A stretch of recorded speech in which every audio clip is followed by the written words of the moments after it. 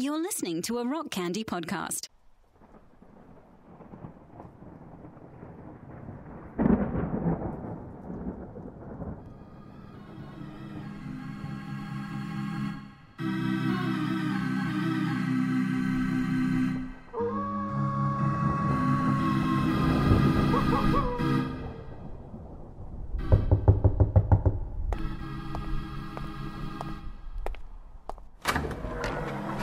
Doctor, thank you for coming here on such short notice. Not at all, Professor. It's not every day you get such an unusual house call request. Indeed. I've encountered something buried in the catacombs of this old abandoned mansion my team and I have been excavating. I can't make any sense of it. I thought the advice of a medical professional was in order. By all means, Professor. Right this way. Behind this secret passageway.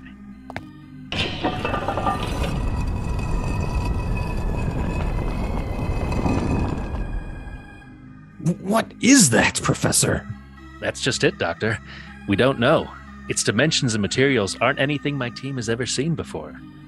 Let me get a closer look. My God! What is it, Doctor? It's some kind of box. Maybe if we try and open it up?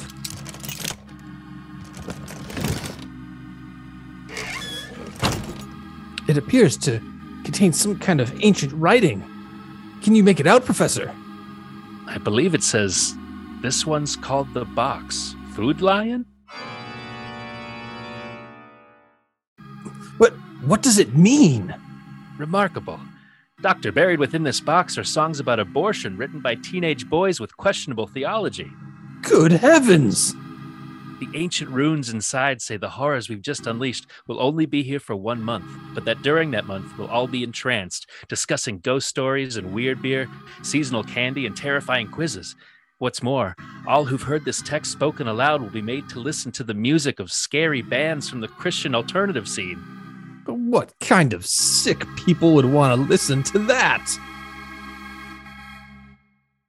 You are now entering Magnified Studios. Welcome.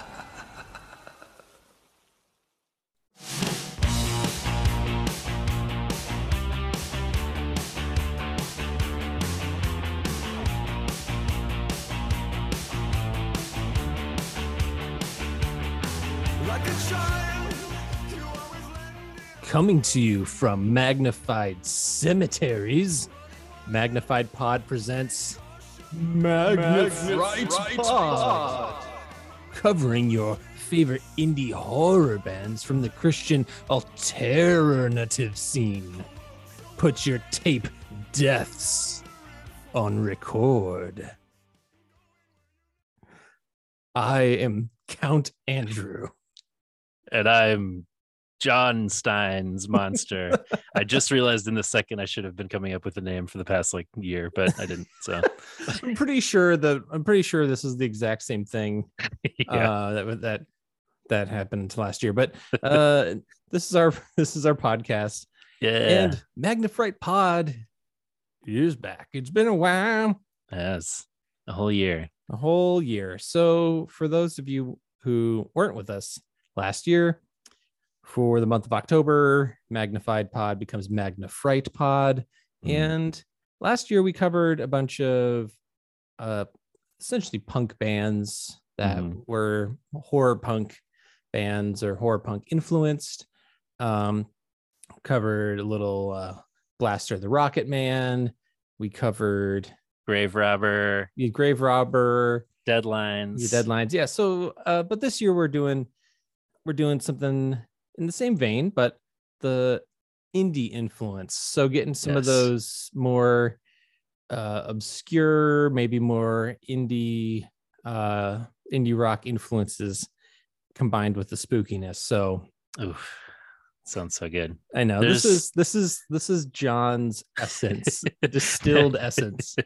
There are many reasons why this is my favorite time of year, but now Magna Fright Pod is right up there with those reasons.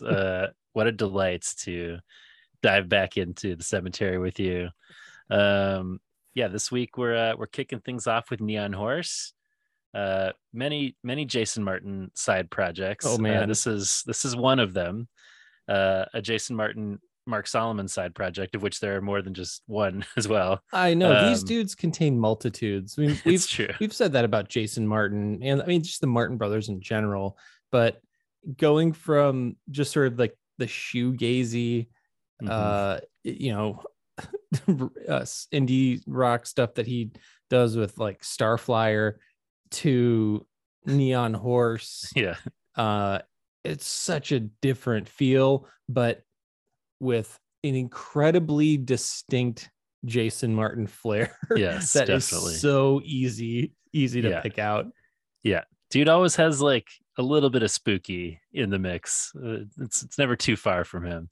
So yeah, we appreciate everyone that was saying we should cover Neon Horse at some point this year, and then the couple folks who were like, they'd be a good fit for Magna Fright Pod, and we were like, we're thinking the same thing. So it's gonna get spooky. Some interesting stuff we'll cover this month that we haven't really covered this kind of music in some cases in the past. I think it'll be really fun to go through them.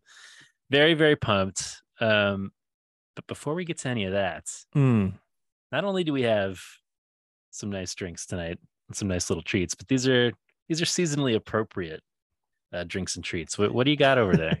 John, what I always like to say is that you enjoy certain kinds of beers that you like to drink at seasonally inappropriate times. Seasonally inappropriate. Check this out, huh? So we're finally entering the season when the kind of beers that you enjoy are seasonally appropriate, socially acceptable. So let me grab this. I have a Southern Tier Brewing Company. Me too. Pumpkin. Oh man, do you have the Pumpkin? I do have Pumpkin on hand, but what I have tonight is the Warlock, which is the limited edition Imperial Pumpkin Stout. Ooh, interesting. Yeah, this is an Imperial Pumpkin Ale. John, what ABV are you rocking over there? I'm guessing these are both pretty high. This is 8.6. Yeah, this is an 8.6 as well. All right. So you might think I went out on my and got this recently. No, this was actually left in my fridge by Mickey. So like a year ago? No, this was recent. She had these like in the last couple weeks. So I'm like, well, you know what? Hell yeah. Well, thanks Southern for the donation, Mickey. Yeah, thank you, Mickey. Southern Tier in New York, well known for their pumpkin beers, and Imperial Pumpkin Stout sounds like just the kind of bullshit that you're accusing me of enjoying all year round, but it's perfect to enjoy right now. John's back on his bullshit. Oh, that's right. Ooh, that's pouring dark. Yeah, it's real dark. What does it say here? I mean, it smells very pumpkin-y. I've had this before, but it's been a while. Mine says pumpkin pie in a glass. Right.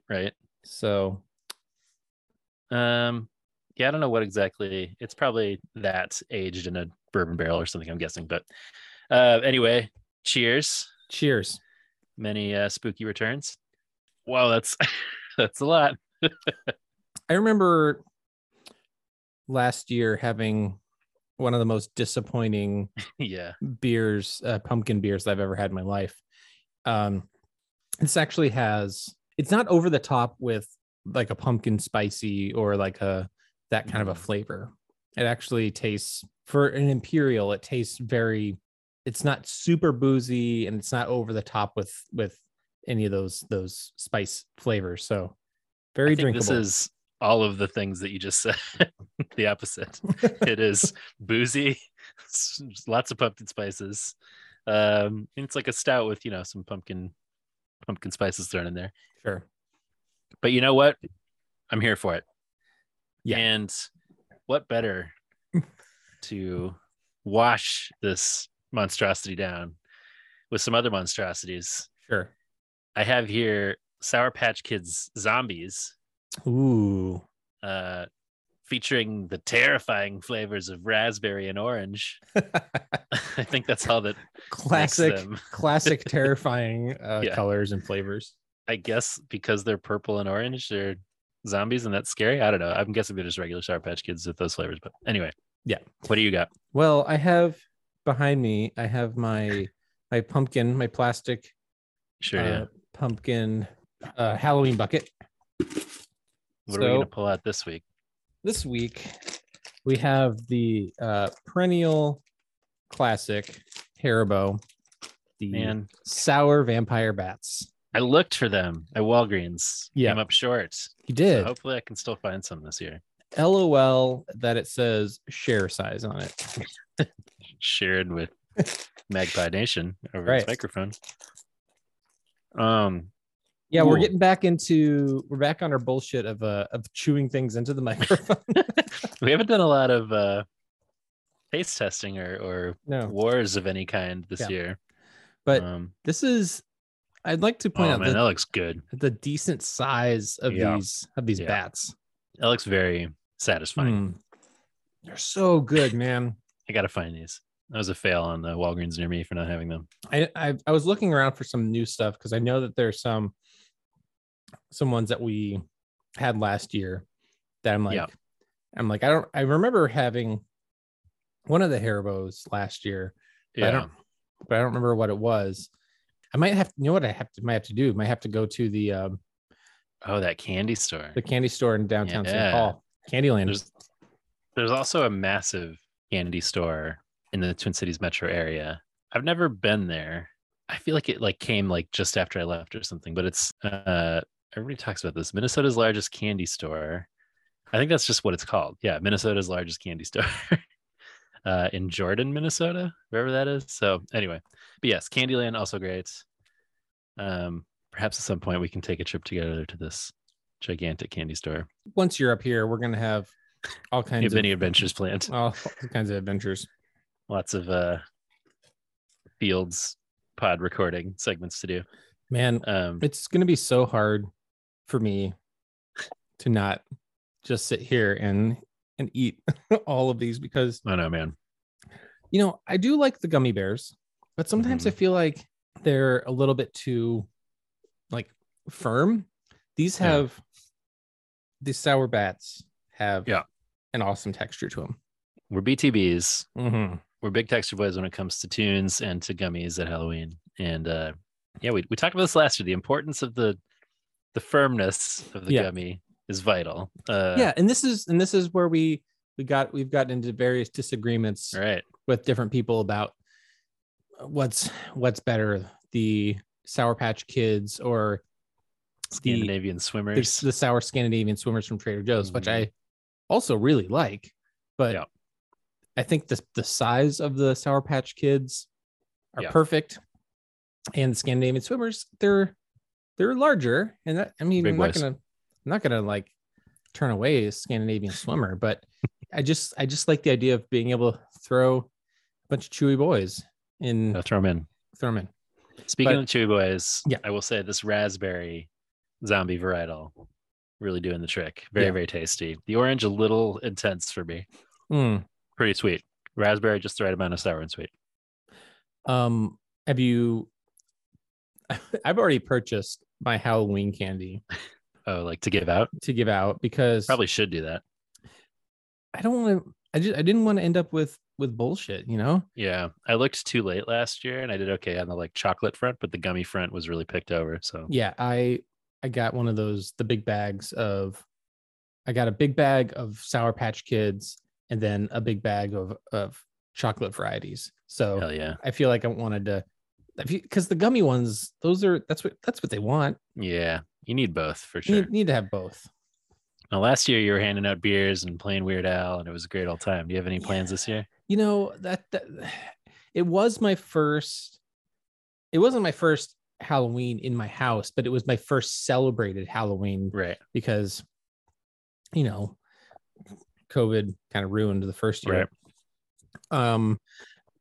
But yeah, I'm anticipating doing something similar. I didn't have as many people coming to my house last year as I would have liked, but I do remember having lots of adults commenting on my Weird Al costume. Hell yeah. So I bet there'll be more people this year. I hope so. I really hope so. Although it is on a Monday, which is kind of a bummer. Yeah, I know. That was 2020 was going to be like perfect. Right. It was supposed to be on a Saturday or something. Right. Yeah.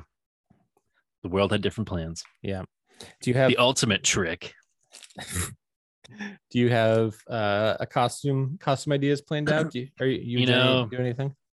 The kids are throwing around a lot of different potential family costume ideas. Mm-hmm. Elliot is very into Harry Potter these days, so he's pushing for an all Harry experience. But I feel like that changed recently. I don't know. Possibly Harry Potter. I think Star Wars was maybe on the menu for a minute there. We'll see what happens.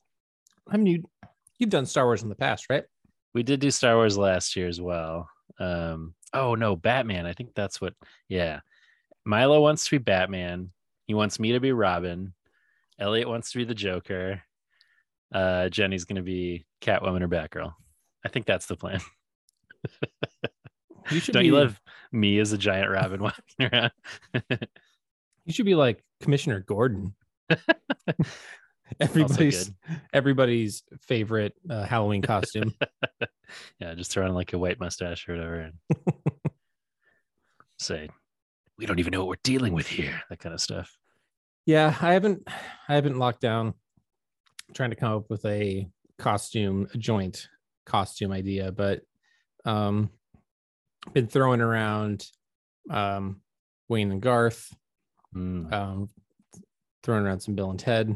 Yeah. But yeah, I just would want it to be something that would be recognizable and most importantly, isn't lame. Like right. When you look up like couple costume ideas, they're always so stupid. Yeah. I mean, and they also require like some sort of level of time and creativity and materials. Yeah. I'm like, I'm not gonna bullshit. I'm not gonna do any of this. I mean, this could be a year to revive your Weird Al costume because, the movie Weird in the news, Weird Al and Madonna, the big couple in that movie, right? That's Kristen want to be Madonna. I mean, and speaking of Harry Potter, Daniel Radcliffe in there. That's right. Yeah, might be not a bad idea to bring it back. Still got plenty of fake mustaches and it's important to always have those on hand. Yeah. So I'll give it some thought. Still got a good month before he'd make a decision. So we'll share some pics. They'll never top you as Alf and Brian was Brian Alf and you were somebody else? Brian was Alf and I was a mouse. Like the biggest swing and a miss of a costume. Like, it was probably one of those things where, I don't know, when kids argue for something, like, I don't know, maybe I wanted to be a mouse, or maybe it was just like something my mom picked out or something. Right. But being a cat would have been the best companion costume for that ever. Right. Because he would try to eat you. Exactly. You'd run away. Yep. Blew it. Lost opportunity. Yep. Never get it back. I'm fully going to eat these Sour Patch Kids into the mic for the next 2.5 hours or whatever. So get ready, America. Well, those are some solid treats we have with us. Yes. We'll share with you in future episodes what other goodies we'll find. But if you have recommendations of, look at that bat. God, I want to eat it and play with it. And it looks really good. Yeah, it's good stuff. Yes, if you out there, listeners, have particular recommendations for seasonal Halloween candy or drinks or beers or what have you, let us know. But before we get to future installments, I have a pretty important question to ask for this week, Andrew. Ooh. And it's a question we haven't gotten to ask all year long. Ooh. This season on MagPod. I'm listening. The question is, would you like to play a game? There's nothing in my life that I would love more than to play a spooky Halloween game with you. Hell yeah.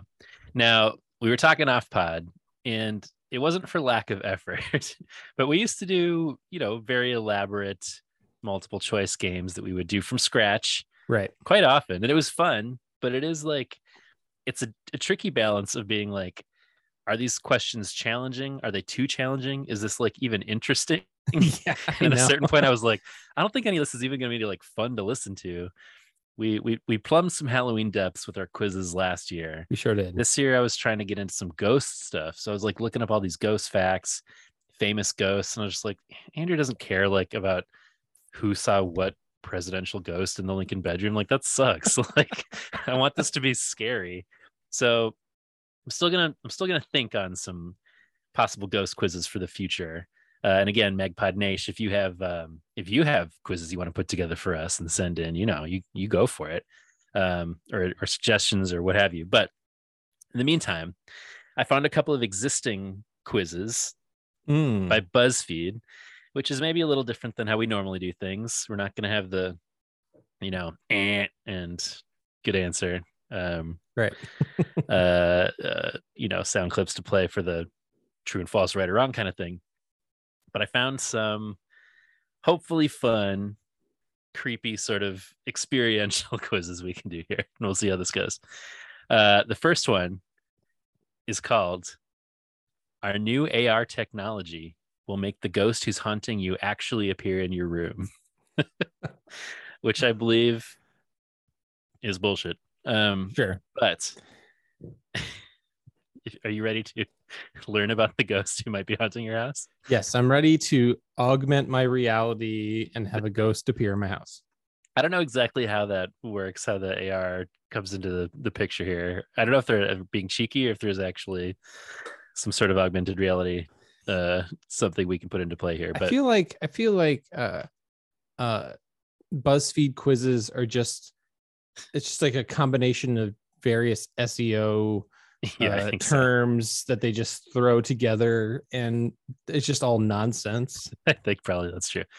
This one says, identify the supernatural presences around you using our AR paranormal detection technology.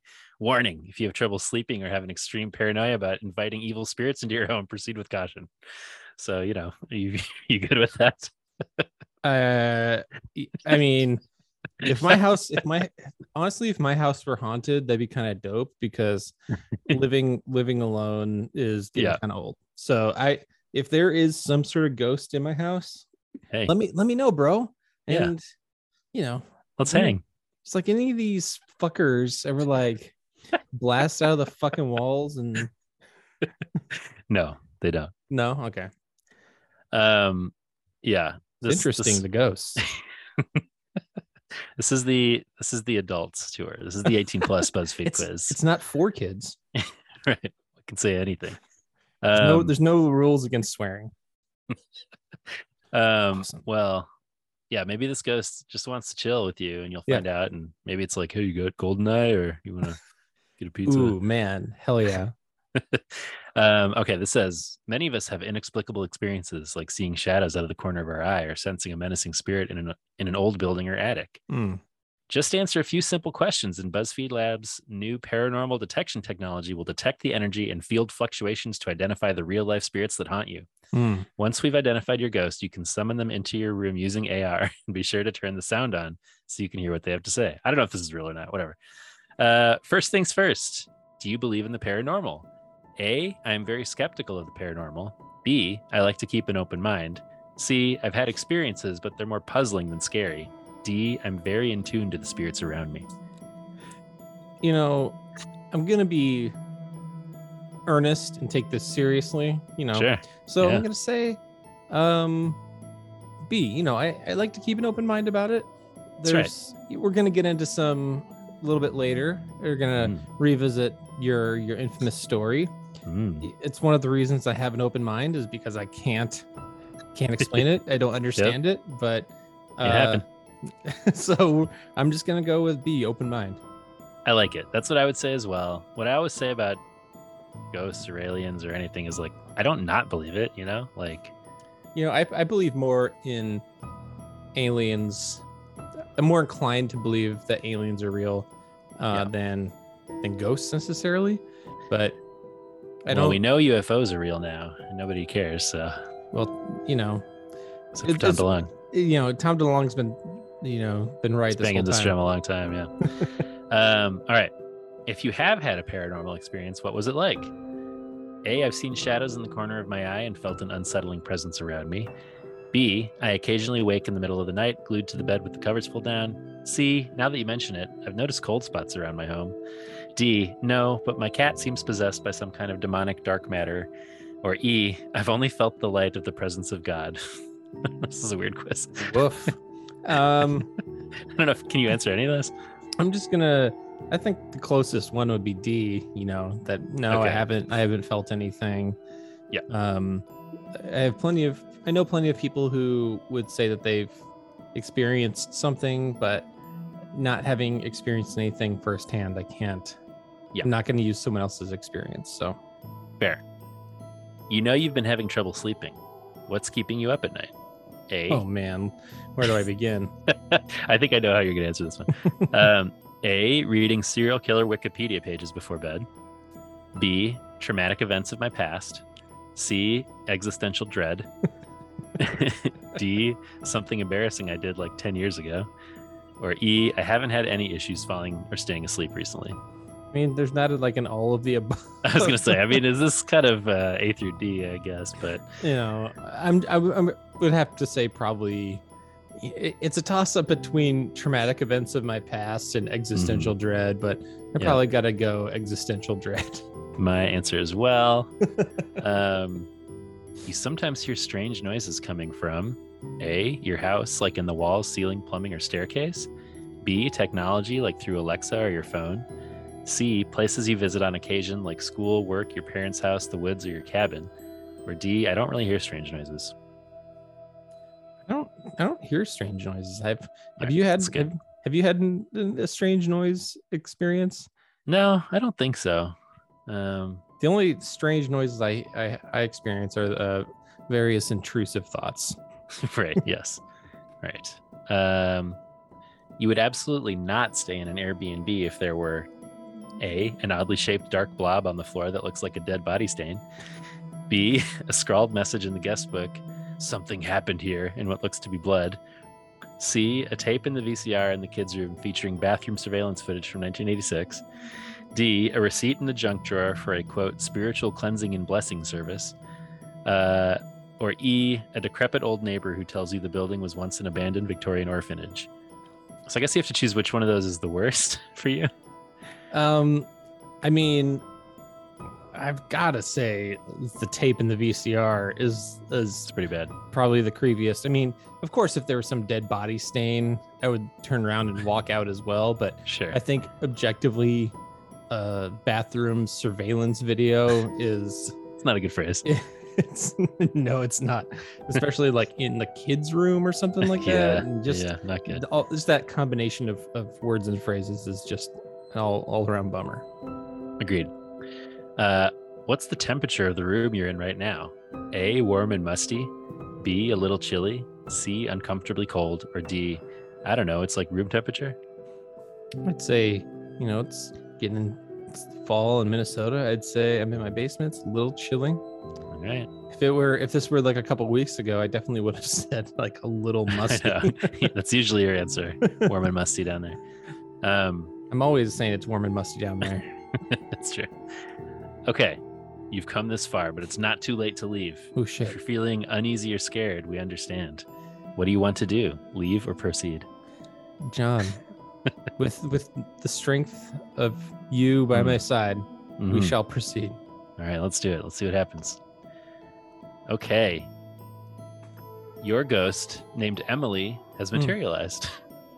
Now it's time for you two to get to know each other. Okay. Emily is 12. Her quote is... Don't love that. No. Daddy? Nope. How did I die? Murdered in cold blood. Have you noticed me? I'm that uneasy feeling you get right before you fall asleep. So that's great. And then it says summon ghost into your room. So I'm going to go ahead and click on that. Okay. Open the camera on your smartphone and scan this code. Hang with us, listeners, as we take these terrifying next steps. Ooh, I'm ready. I want to see Emily. Oh, I see somebody crawling around. This isn't quite the experience I hope to be. Anyway, this person's crawling around. I'll send you this link later. Maybe you can see Emily. A terrifying conclusion. Emily, Daddy's here. You don't need to be afraid anymore. Come crawl to me. All right. Well, I'd say that was a mixed result as far as the quiz goes. I also have a choose your own adventure. Do we want to do that, or should we save that for another time? Let's choose our own adventure. Okay. Let's redeem ourselves with right. Something that's not augmented reality. Yeah. Sorry. Okay. So this one, by Austin Alley at BuzzFeed, is called "Most People Can't Make It Through This Choose Your Own Adventure Horror Story." Can Bullshit. You? All right. You're walking through the woods at night and everything's pitch black except for the flashlight on your phone. Before you, there's a path that leads you deeper into the woods where your friend's cabin awaits. You've been there before, but never at nighttime. Do you keep walking or call your friend? Keep walking, bro. Ooh, brave man. You decide to keep walking. It's like one of those point and click adventures. Love it. The faster you get to the cabin, the better. As you walk, you listen to the sound of the crickets and the wind rustling through the trees. You get to a fork in the path and can't quite remember which way to go. Do you go right or go left? Always go hard left. All right. You decide to go left. You're pretty sure this is the right way, but as you're walking around, things are getting less and less familiar. Just when you're about to turn around, you hear something following you along the path, so you decide to pick up your speed. The path leads to a clearing and you see two cabins. One of them is painted baby pink and the other looks very old and worn. Through the windows of both cabins, you can see light, which means they're both occupied. Maybe one of them has a landlight I can use, or at the very least can give me directions, you think. At any rate, you want to get off the path and out of the woods for a bit. Even if the thing following you was just in your imagination, you're still a little spooked. Do you go to the pink cabin or go to the old cabin? Go to the old cabin. I'm not going to some weird ass pink cabin. Hell yeah. Take your chances with the ghosts. You decide to knock on the door of the older cabin. There's no answer, so you decide to knock one more time. From the other side of the door, you hear the sound of footsteps and a heavy sigh. An old man in a worn-down flannel answers the door. What do you want? He asks. I was hoping I could use your landline. Don't have one. Go away, he says, peeking around the door suspiciously. You respond, please let me come in, or sorry for bothering you. Please let me come in. Please let me come in, just for a moment. I'm really freaked out, you say. The old man sighs and opens his door for you to enter. Fine, suit yourself, come on in. But whatever you do, don't look up, he says. And you follow him into his home. Inside, you see from the corner of your eyes that everything is shambles, but you do as the man said and keep your eyes on the floor. You fight the urge to peek. What could possibly be up there that he doesn't want me to see, you think? The old man leads you to a table covered in dirty dishes and gestures for you to sit. Do you think I could have a glass of water, you ask, noticing how dry your mouth is? No, the old man says with a glare. You respond, please, or okay. I'm going to say please, because this guy seems like a pushover. He already let me inside his house with like very little pushback. This guy's all talk. Please, I'm begging you, I'm dehydrated, you say. With another sigh, the old man stands and says, fine, but like I said, don't go looking up while I'm gone or you'll regret it. He disappears into the kitchen and you're left all by yourself. You feel your eyes begin to drift upward, but you stop yourself unless look up or don't look. Which one? I'm going to say I don't look. All right. You decide to keep your eyes down. Oh, this is like 3 paragraphs. And when the man returns with your glass of water, you feel proud of your self-control. The man watches as you take a big gulp, and it feels good going down your throat. So she said, but wait, why does it taste so funny? You look down into the cup, and to your horror, discover a thick, fuzzy algae coating the bottom. You spit out the water, but you know it's too late. It's already in your stomach. You can feel whatever it is moving around in there. What is this? You scream at the old man, but he doesn't answer. He just stands there looking at you. A sigh escapes his lips, and he crumbles to the floor like a pile of clothes, as if his bones just disappeared. You watch as tiny green spores start to pour from his orifices like spiders, and that's when you finally look up. Covering the entire ceiling is more of the algae, only this stuff is pulsing as if it were living and breathing, and as you look up, the algae begins to shower spores on you, and they fall into your eyes and mouth. You try to spit them out, but they're multiplying by the second until you feel them running down your throat. You try to scream, but the algae is taking over faster and faster. All you can see is green spores filling up your eyes, and that's when everything goes dark. The end. It says, looks like you didn't survive this horror story. Are you brave enough to try again? So anyway, So I'm dead. Yeah, you're dead. BuzzFeed, maybe not the way to have gone, but it was a different kind of quiz for us this week. We'll be back with some original MagPod quizzes in the future, but an interesting foray down a different path. Yeah, I guess I shouldn't have chosen the left path. I guess you got hard right, and like Mitch McConnell's there. Or what happens? Yeah, Mitch McConnell's there. The most terrifying answer of all. I try and go inside, and he's like, "This is my turtle shell. Can't come inside." Take that, Mitch McConnell. Well, that was still enjoyable. Yes, even if it wasn't up to. I mean, I'm not the quiz master. We all know that. You're the quiz master. I'm the guy who famously couldn't remember the contents of a wallet, which MagPod Nation wouldn't let me forget. I'm an idiot. But we'll have some good quizzes in the future. Yeah, we'll get back. We'll get back on our quiz bullshit. Like we're just getting our sea legs again with these quizzes. Okay, we got to warm up. So, John, those were some not real ghost experiences, choose your own adventure experiences. Mm-hmm. But as we've referenced already on this episode and on previous episodes, you have had a phenomenon that you've experienced that is probably one of the most terrifying things I've heard somebody I know experience. And I feel like this is the season to revisit the classic tale of the Hat Man. Gather round, children. Submitted for the approval of the Magnite Society. I call this tale The Hat Man in Minneapolis. I think this is the third time I've told this story on the pod. Yeah. But the third time's the charm. Yes. Almost exactly 20 years ago, this occurred. It was the summer of 2002, probably August. So, I should have gotten up there for the 20th anniversary, but it's still pretty close to that time. I bet he's That's true. honoring the time period, maybe hanging out up there and waiting for me to show up. But I was in college. It was summer between my freshman and sophomore year. I was dating a girl named Susanna at the time, and we were going for a late night walk. She, I guess I don't need to give specifics, but she lived in Minneapolis, near a very big park, and at the edge of the park was a street, fairly busy street, and it's on a hill. So her block was, toward the end of this hill, and from the end of her corner, you could see up to the top, and there are streetlights lining the street all the way down the hill. So I don't know, it's pretty late. It's probably past midnight. We're in college. We don't have anything to do, so it wasn't unusual for us to go on a late night stroll. Nobody else is really around. And up at that top of the hill, we see a figure, and it's clear immediately that the figure is walking jauntily, and it's clear that he's wearing a top hat, a cape, and is walking with a cane.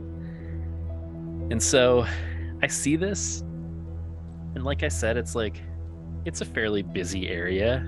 It wouldn't be that unusual to see somebody out at that hour. And even the garb the person had on, I was like, maybe it's somebody coming from a costume party or a party of some kind. There's a lot of theaters in Minneapolis. Maybe this is like an actor coming home. They're just strolling along home in that thespian manner. So I was like, well, that's a little odd, but not super weird. But as he continues moving down the hill, there's just something that feels off. It's it's too jaunty. He's sort of walking with a pep in his step. Cane is really doing some work as he's walking. And I was like, oh, this strange gentleman will be an interesting encounter if we have to walk past him, but I'm not going to share with Susanna that I feel frightened by this man, because that would be not a good vibe to set. So I was just like projecting confidence, like, oh, whatever, this guy's fine. If we pass him, it'll be fine. Any like concern I have, I'm sure, is just, you know, me in my head. And he starts moving in and out of these streetlights. So he's in the shadow for part of the time and then illuminated. But the weird thing is that when he walks into the light, he's a solid black figure. It looks like just a silhouette. And at first I didn't think that was that odd either, because he was really far away. We couldn't really see very well. But just this combination of things started feeling like, this feels weird. And then comes the weirdest part, which is the intervals at which he was moving did not reflect the human walking standards. It was like he suddenly was skipping multiple feet at a time in sort of that strobe effect way, where suddenly he was moving ahead in like these start and stop jumps that did not appear normal at all. And I feel like at that point I kind of like couldn't not acknowledge what was happening, but before I could say anything, Susanna was like, I'm getting freaked out. And that was the first time that at this point you could have assumed like, oh, it's just me saying this, but right, you had not mentioned it, and she independently, correct, apart from you, also acknowledged that this was happening. Yeah, there was like no question to me that she was seeing it, but I felt that if I had called attention to it, she would have gotten scared.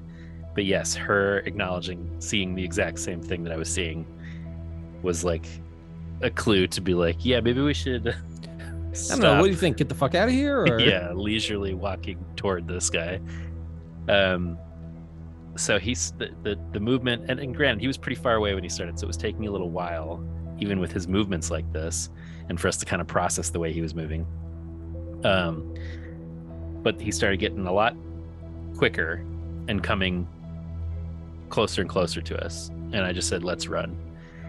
And so we booked it around the corner, down the block, back to her house. And as we were turning and starting to run, he got really close, and clearly moving in a way that at that point was just like gliding, like not moving in a human way, getting too close for some sort of normal person to have gotten that quickly. So we both turned and neither of us looked back. And I'm just like expecting this guy to like get us. So we booked it to her house. We ran inside. We shut the door. And even then I was like, well, he's got to be like at the door. He's going to try to get in. But we didn't hear anything. And we ran upstairs. I don't even think we looked out the window or the door. And she was really scared. I mean, I was too, but I was more just kind of trying to process what was happening. I think she was like, crying or just really freaking out. And she is the daughter of an Episcopal priest. And so she's like, let's pray. And I was like, okay, well, praying seems like a little much. I don't know that we need to do that, but to comfort her, I did. Just kind of said like, God, keep us safe. Let this thing go away. Pray that we don't see this anymore, that we'll all be okay. Something like that. And we were like upstairs at that point in this room where there were windows all around. And I was like expecting him to like pop up in the window or something, but didn't see anything else after that. And over the years, she and I would occasionally be like, hey, remember when we fucking saw that thing? That was wild, right? And I was like, yeah.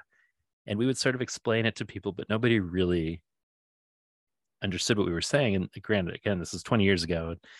The internet was still like somewhat in its infancy. And it was like kind of, I've told the story like several years at that point, but I had not really ever like Googled anything about it because I didn't even think to do that.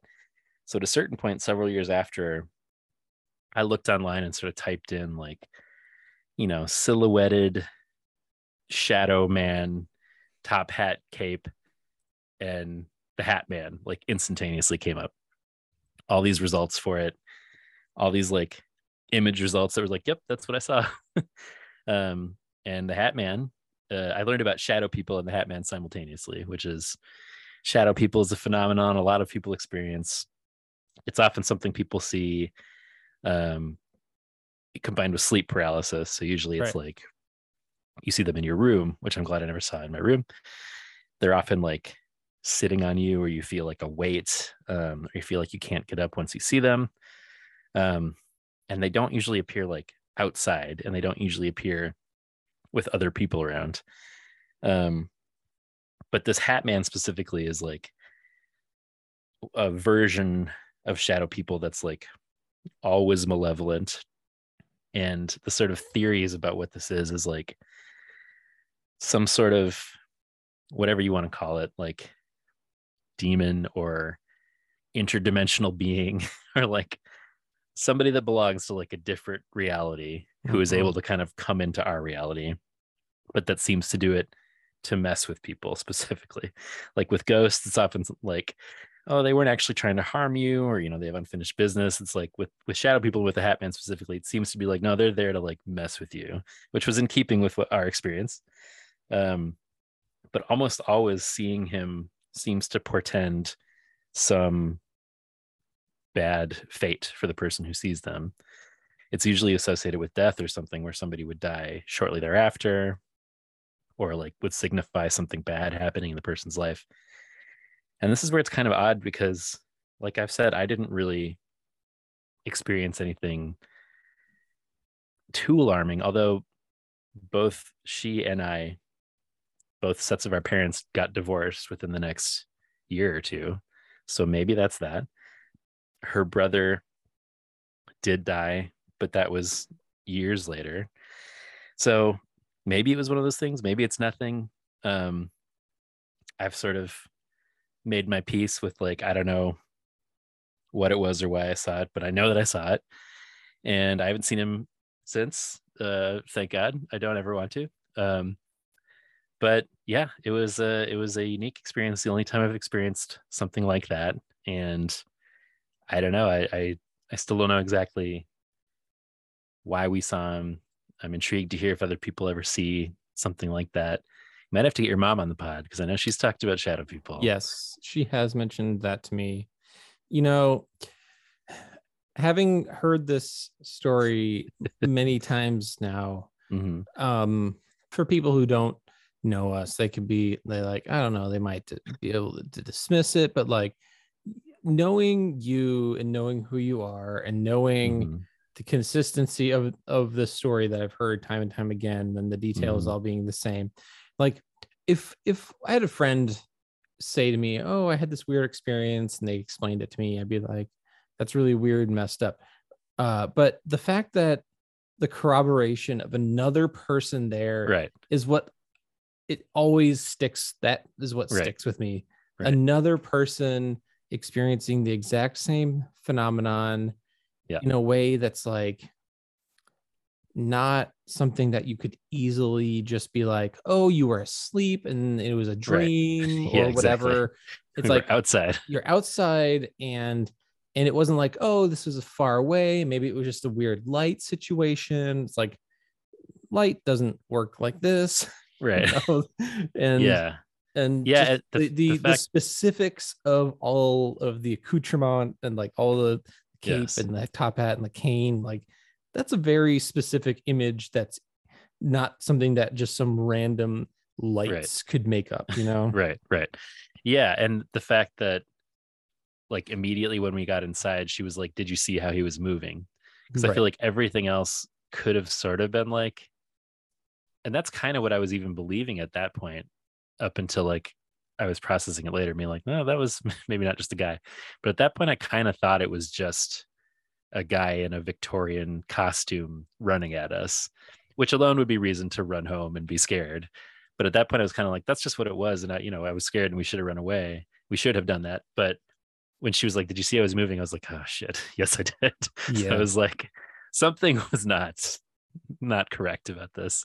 Right. So yeah, I don't know if it's like, does he always target people? Do these things like, it's like 1:30 or maybe not that late, but it was past midnight. Maybe these guys show up late at night, just kind of stroll around, and people happen to cross their paths. But Have you I don't ever know. looked into maybe the history of that area to like determine if there's any weird connection or history of like a, you know, something sketchy? But okay, so even the part where you're saying like, oh, if it was just a dude in a top hat and a cane or whatever and moving weird, that alone is kind of creepy and bizarre. But and then you get to the whole moving thing, which is its own thing, and that's creepy and terrifying. But Right. also, again, talking about how light works, a shadow moving into light and still being a silhouetted thing is like also not how light works. So No.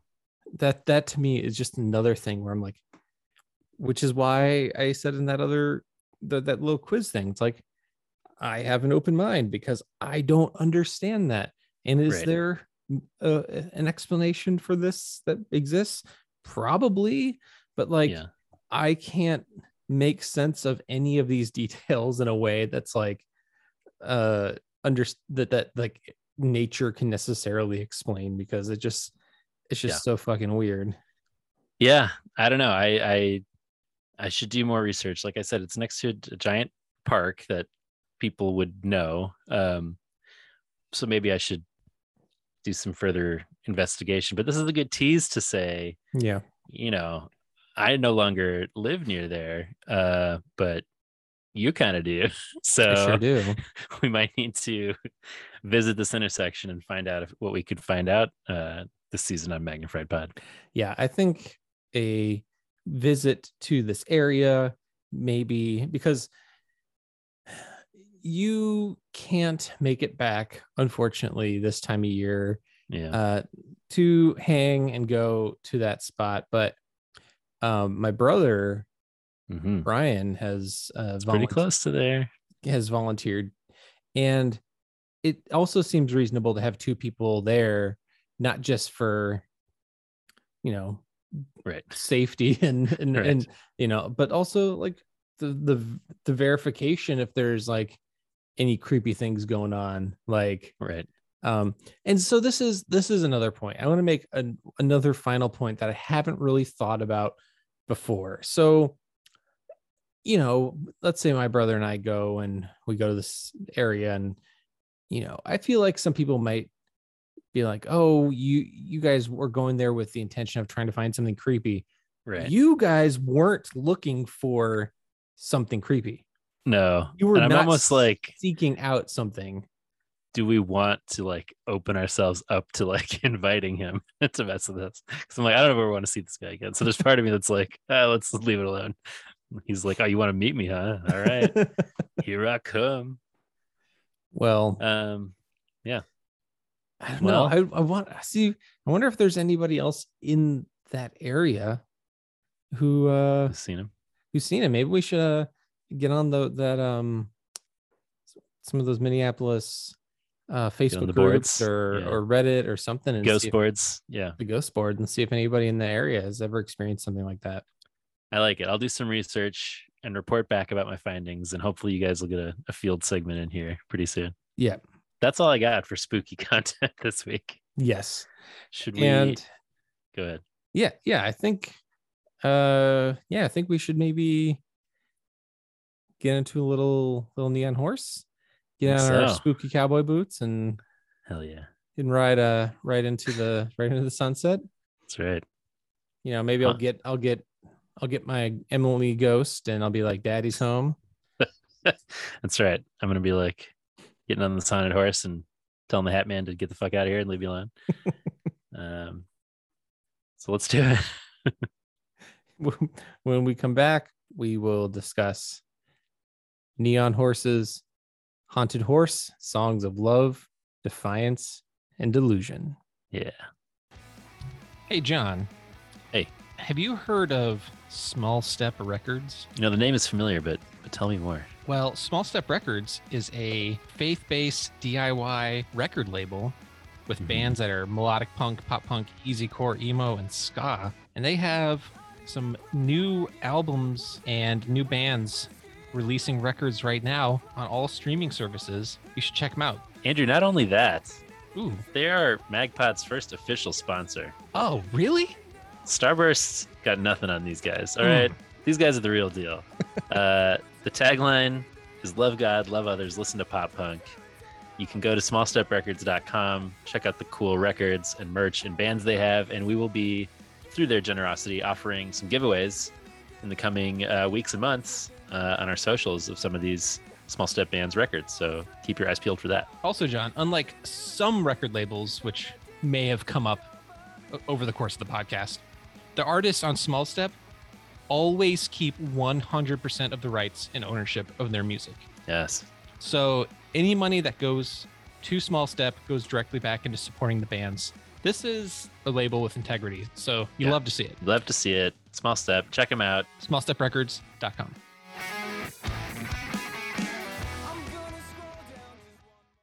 Hi, my name is Stephen Long, and I host a show here on Rock Candy called Sacred Tension. It's about the spiritual discipline of asking questions. If you find yourself uncomfortable in your faith, or if you find yourself caught between modern science and ancient religion, or if you're curious about the journeys of others who are sorting out faith and doubt, Sacred Tension is a place where nothing is off limits. You will find conversations with pastors, cult experts, spiritual leaders, and skeptics, all discussing the ways we navigate the faiths we were given. Find Sacred Tension right here on Rock Candy and wherever you listen to podcasts.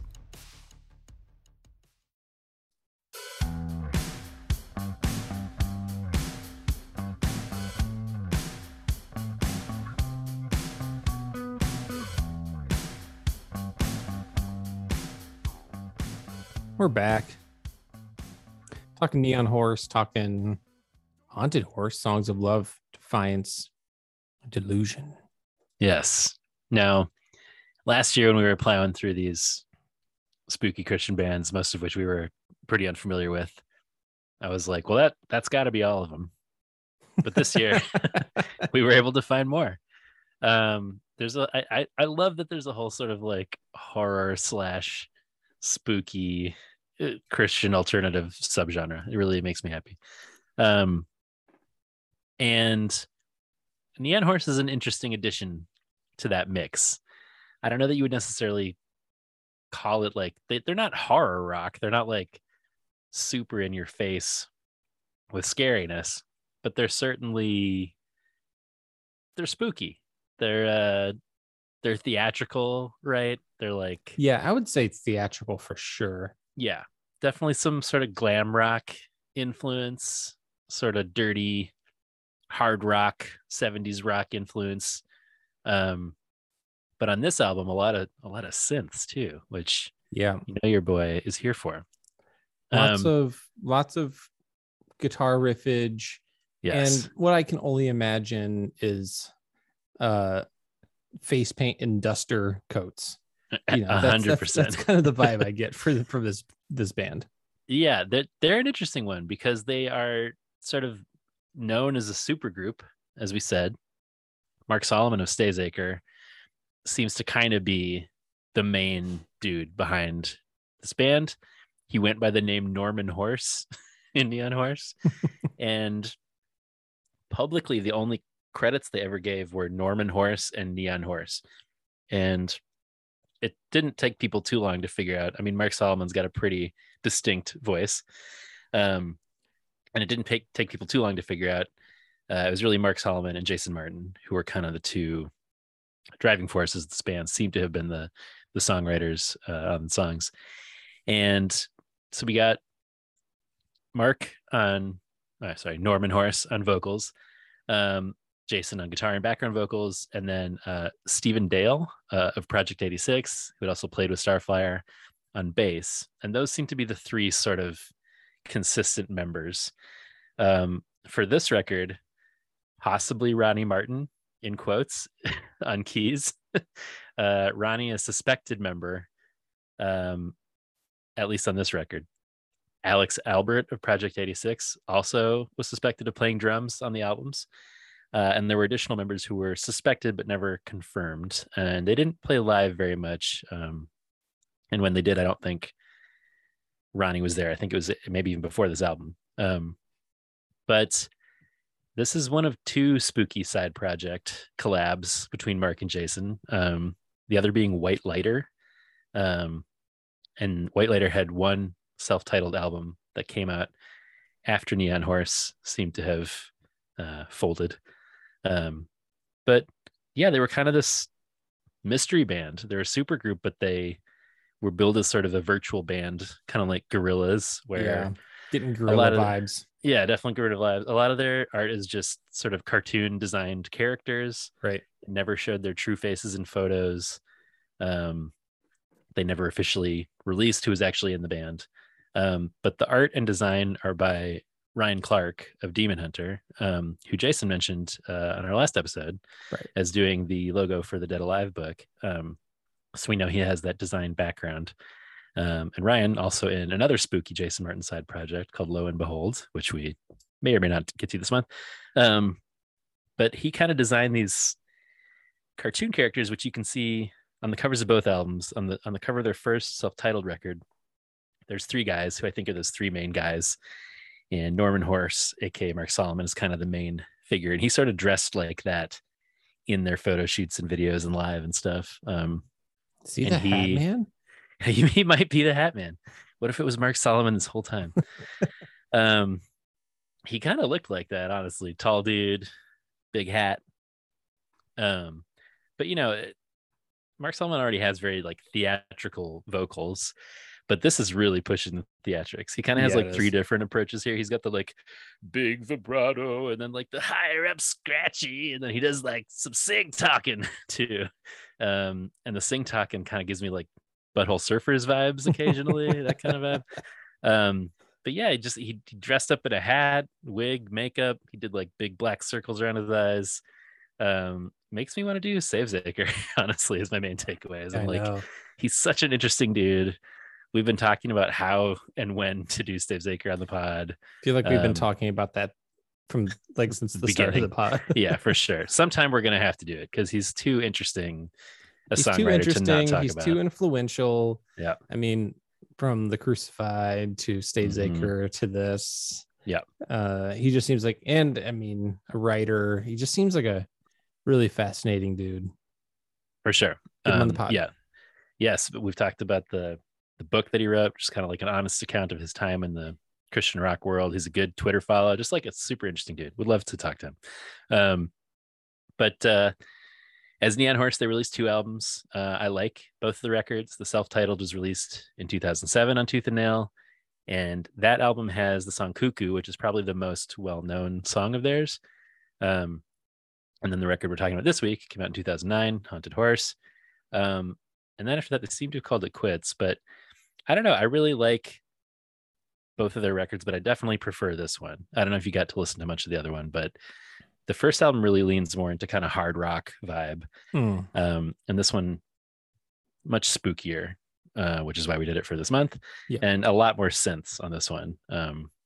This is where Ronnie was supposedly playing here, which that really makes a difference for me. I feel like a lot of these songs, the synths are really what take it up to another level for me.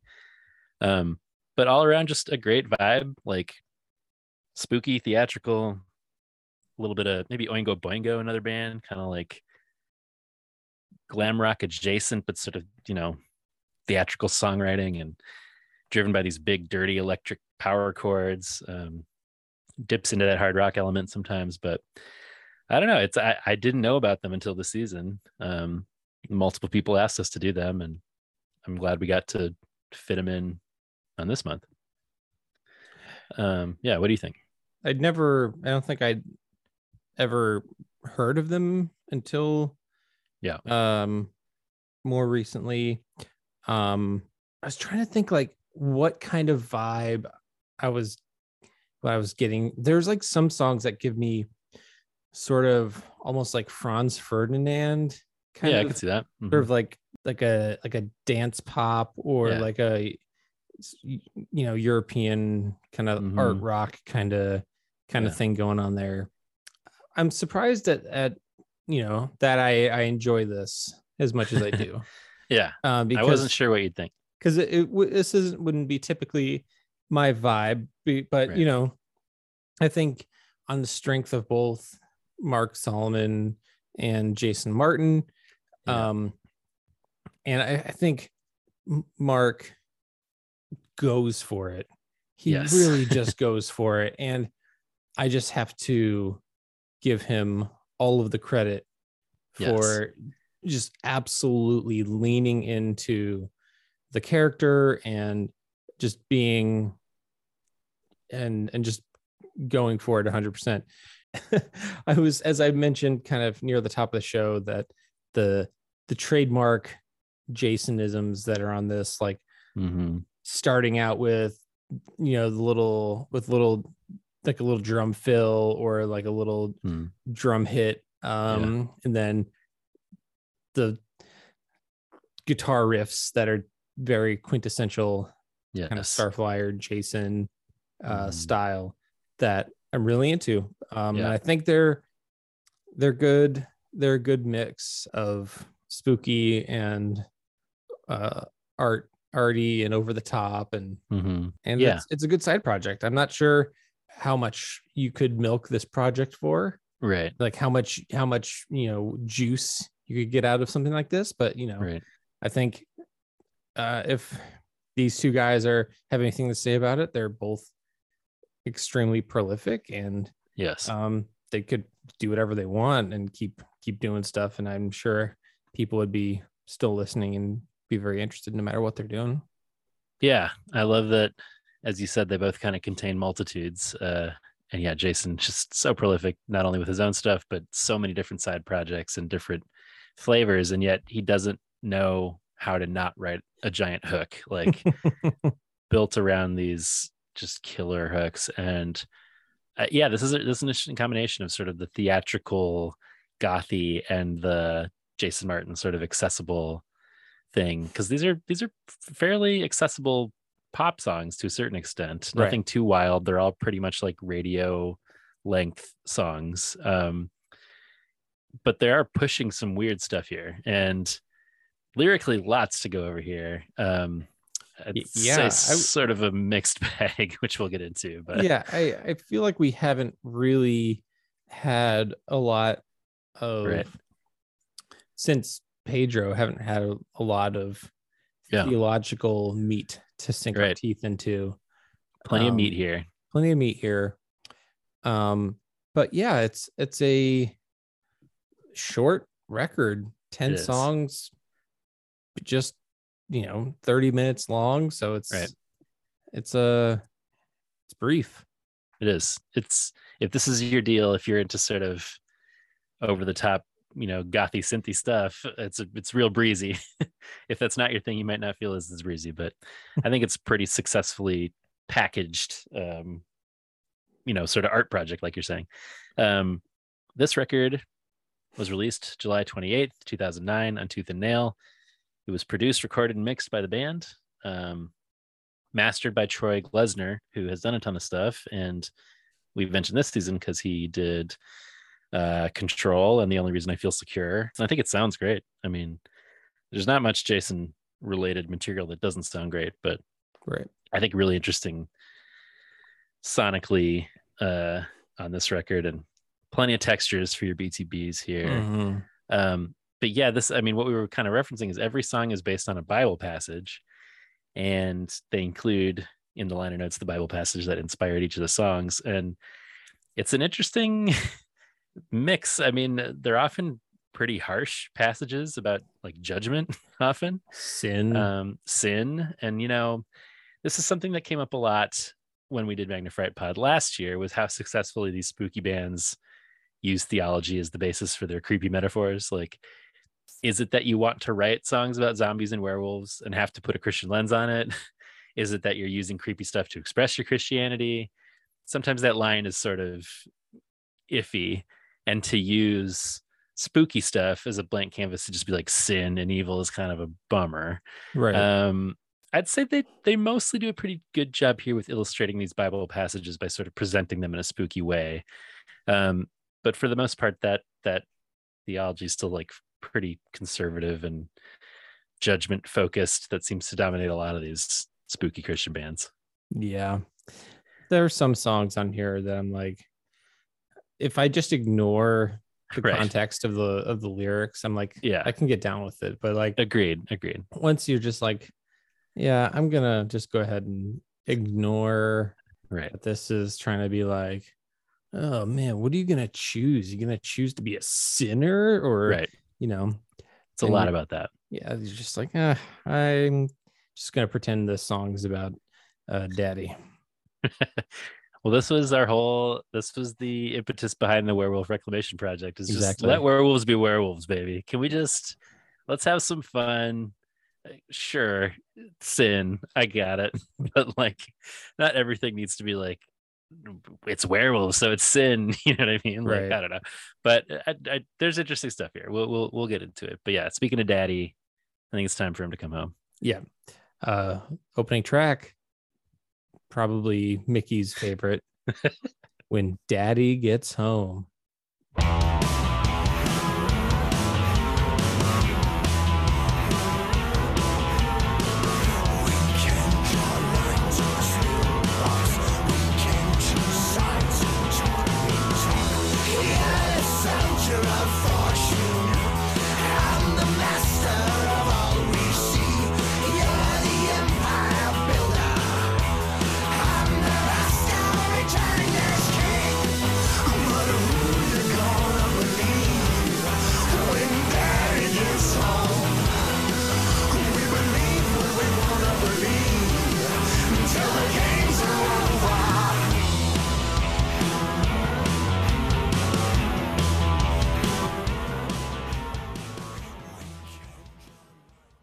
This rules. The hook is huge. So good. This rules, right? Yes. Yeah. It's my number 2. It's my number 2 as well. Hell yeah.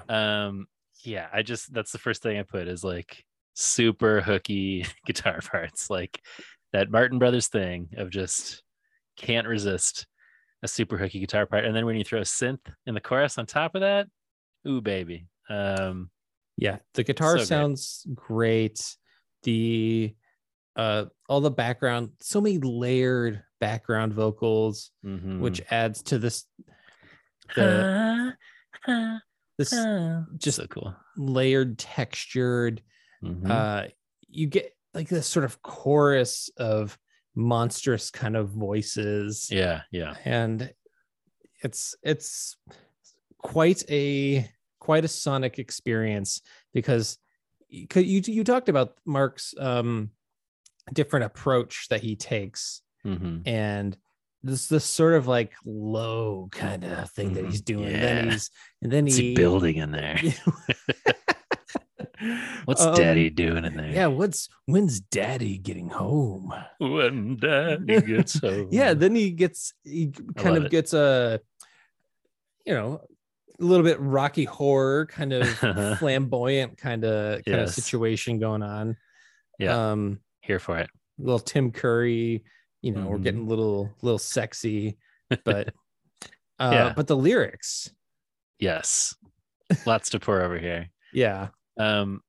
So this is based on Psalm 39, and the chorus is, "But who you gonna believe when daddy gets home? We believe what we want to believe till the games are over." And on a surface level, I initially sort of took that to be maybe a little more about God's judgment than it ultimately is. Maybe I thought it was kind of more like, sure, believe your lies you want until Jesus comes back, and then you'll die and meet God, aka daddy, and then you'll have to believe or you go to hell. Like that's kind of what I thought on an initial listen. But like actually looking at Psalm 39, it says, "Surely everyone goes around like a mere phantom. In vain they rush about, heaping up wealth without knowing whose it will finally be. But now, Lord, what do I look for? My hope is in you." So maybe it's more like we spend our lives chasing after meaningless things, but when we're desperate, that's when we sometimes look to God to make what's important more clear. I don't know. What's your read? Well, yeah, I think if you're going to evoke the just wait till your dad gets home. Right. It's threatening as fuck. Yeah, right. That the image of like, you are going to get your ass beat Right. when the angry father comes home. Yeah. And you can be big talk and you can be whatever, you can be these things, but I'm going to be the bigger person. So you can be all talk, but then you're going to get what's coming to you. Yeah. I don't know, but it's an interesting interpretation, right. Of Psalm 39, because it does strike me as a little bit threatening. Yeah, talking about the games being over, it's sort of like, well, that's fine. This bullshit will fly for now, but you wait until right when daddy gets home. I don't know. And I know some of this is probably a little tongue in cheek, and it's obviously very theatrical. A lot of these are almost sort of like, little mini plays or rock operas or something. They're very like short story-ish in some ways. So I don't know how to take all of them exactly. It would be an interesting thing to do Stavesacre.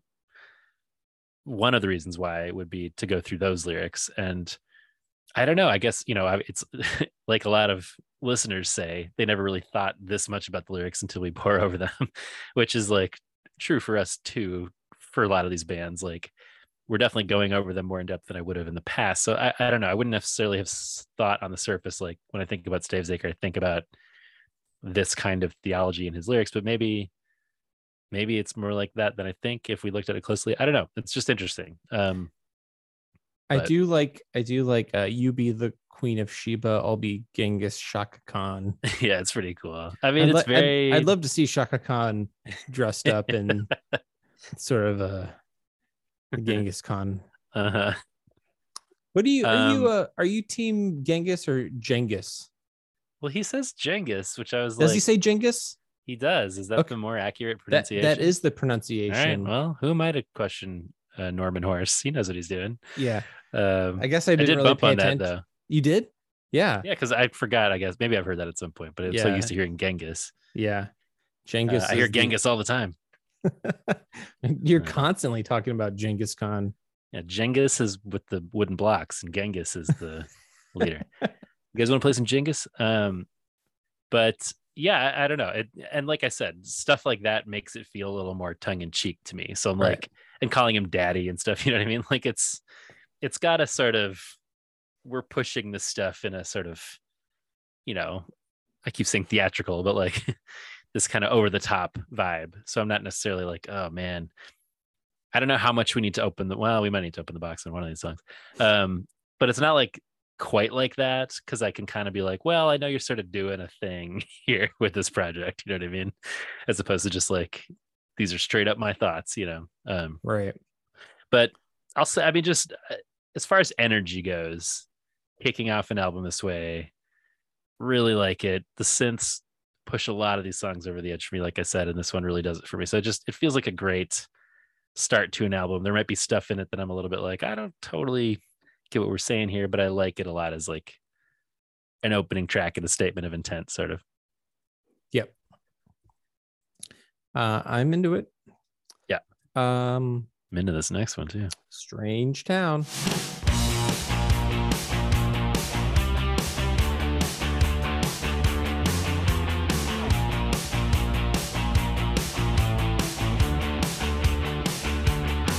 Like a child, you always landed on your feet. Running wild, paid caution, little mind. Playing in the middle of the streets with all the time in the world. A world so wide, you could wander it for miles, going where you never been. But now, dearie, it's the middle of the night. Strange town, the strangers all around. How can you get out if no one knows you in the strange town? Could you find your own way home? Up so high. Rules. That's my number one. Oh, it's my number 3. Okay. I mean, it had to be in the top 3 though. Yeah. Yeah, this is great. I wavered a little bit on the order of my top 3. Okay. But yeah, there's the chorus of this song goes so hard. It's so good, man. The like, but now, and the like, Yeah. ring, Shadows go on the streetlights in a strange town. Yeah. So good. I mean, just another great hook off the bat. Cool bass line right away. But the synths in the background are really what make it for me. Where it goes in the chorus, as you're saying, made it my number one. It's so catchy. Yeah. But that warbly, spooky synth line is just so memorable. This was the single, which makes sense. And I think of that sound in particular, like in the bridge, he does this whole like, now you've done it here, kitty, kitty. And then the synth line really gets its time to shine. Could we hear the bridge at like 1:45 that comes together? Absolutely.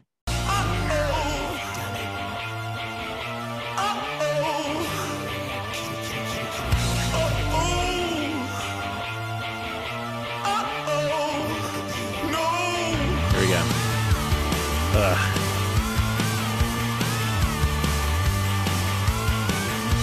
So good.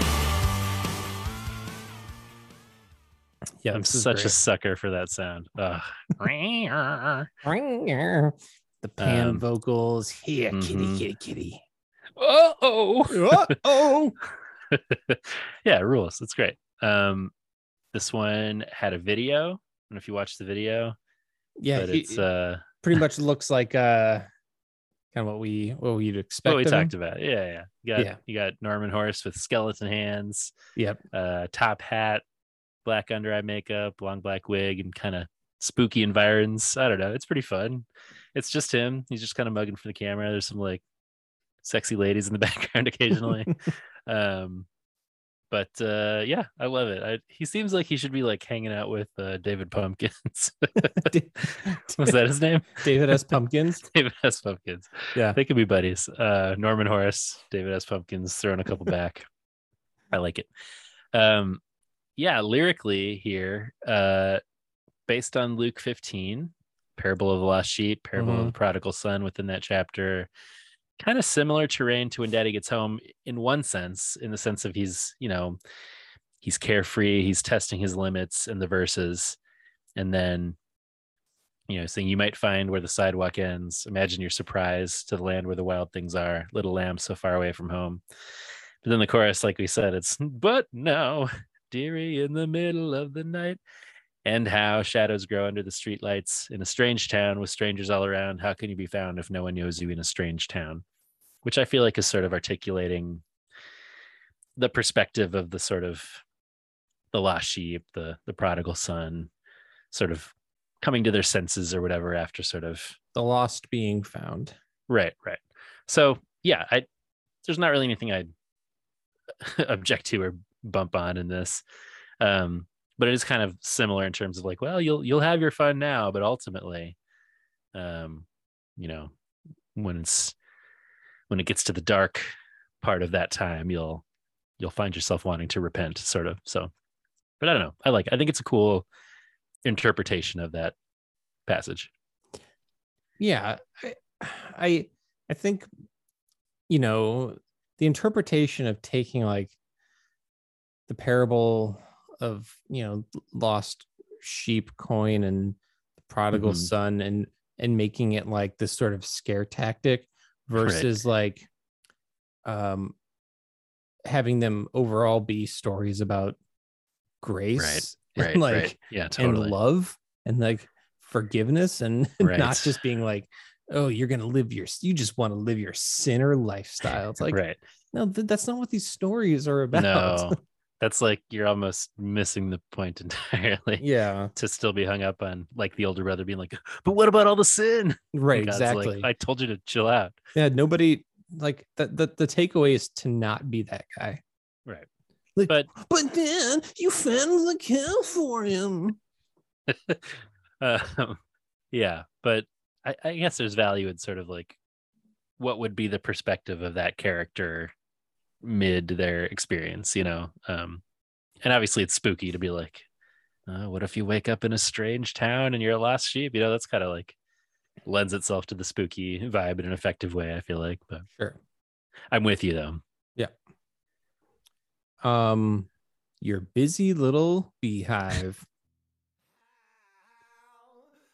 How? Is that Paul Lynde? I was just gonna say that. How? He sings background vocals.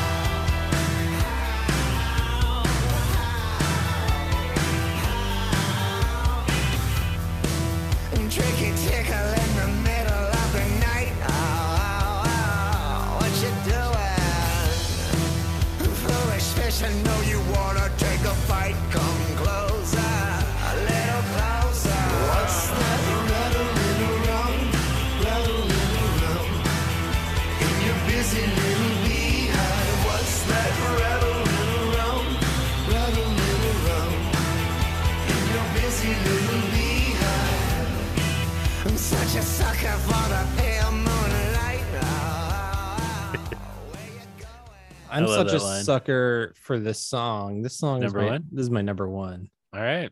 It's not in my top 3, but I like it. Yeah, this he goes so hard on the delivery in this song. I'm such a sucker for the pale moonlight. That rules. It's so good, and the reverby guitar is so Mhm. cool. It sounds The- great. The Yeah. synths sound so Mhm. good. The Yeah, it's great. the tambourine on the on the chorus too is so good. It rules. Everything about it is so good, with the exception of like maybe the context of the song.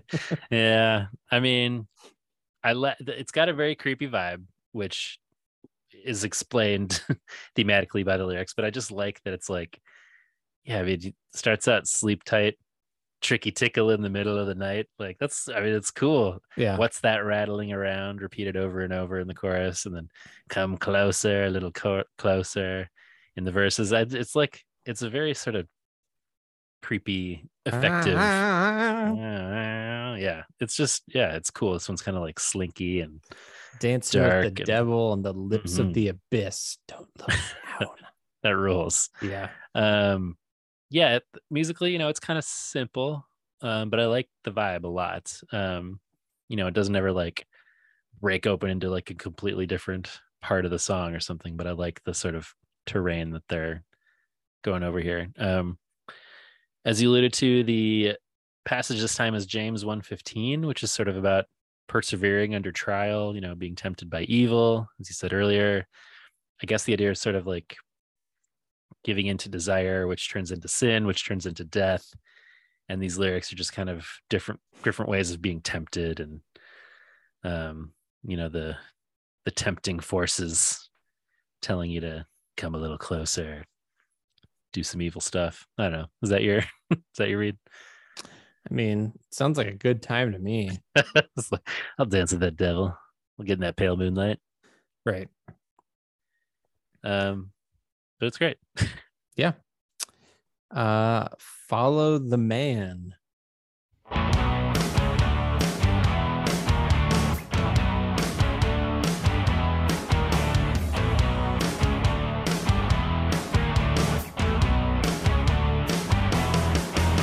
You got your little corner, and you got your favorite genre. How long can this go on now? What if you become a mama? But on my head, what is it to understand? On your back, I'll take a stand. Follow the man. But on my head, what is it to understand? On your back, I'll take a stand. Follow the man.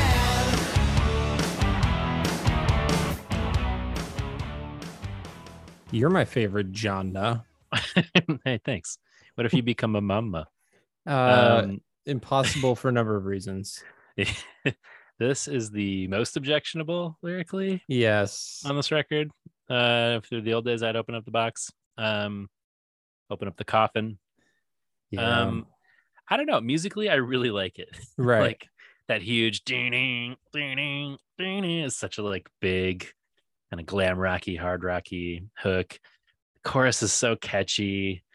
that sort of just like repeated piano note and organ, so great. I do want to hear the bridge in a bit, but lyrically, a bummer. This one is very judgy about shaming sex workers.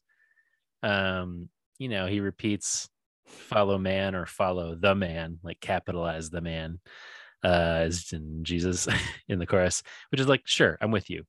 Follow man or follow the man, but the verses, not so much. But we'll get into that. Can we hear first the bridge at 136, which is the real highlight of the song for me?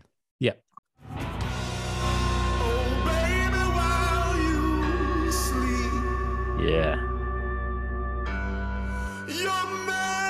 your man, he approaches. Here we go.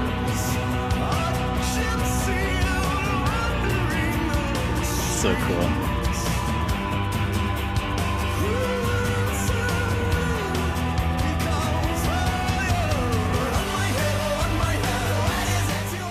I mean, That's like the most like Mark Solomon yeah, like vocal delivery I think we get Yeah, on the record. it's so, I can't not love that. I mean, the toms come in, it's like dun, dun, dun, dun, and then that rising synth sound. It's like, so here for it. So here for the sort of creepiness. But yeah, I mean, Matthew 6:24 is the verse that they give here, which is the verse about no one can serve two masters. You can't serve both God and money. But I'm like, that's a weird one to pick. Like, your example for serving money is to go after sex workers. Like, why not Yeah. billionaires? Right. Why not white collar criminals? So I don't know. It just feels weird. Like, Politicians, yeah, like if I'm war trying to think of- profiteers. right. The most craven, money grubbing person I can think of is like, oh, you have your favorite corner and your favorite John, but like, what happens when this isn't so fun? And I'm like, that's not how sex work works usually. Often people are facing desperate circumstances. It's not like I'm having so much fun. And I'm not to say that like sex workers can't enjoy that work, but like, There's also varieties of sex work. yes. It's It just not seems it's not all hanging out on corners and you know. right. Yeah.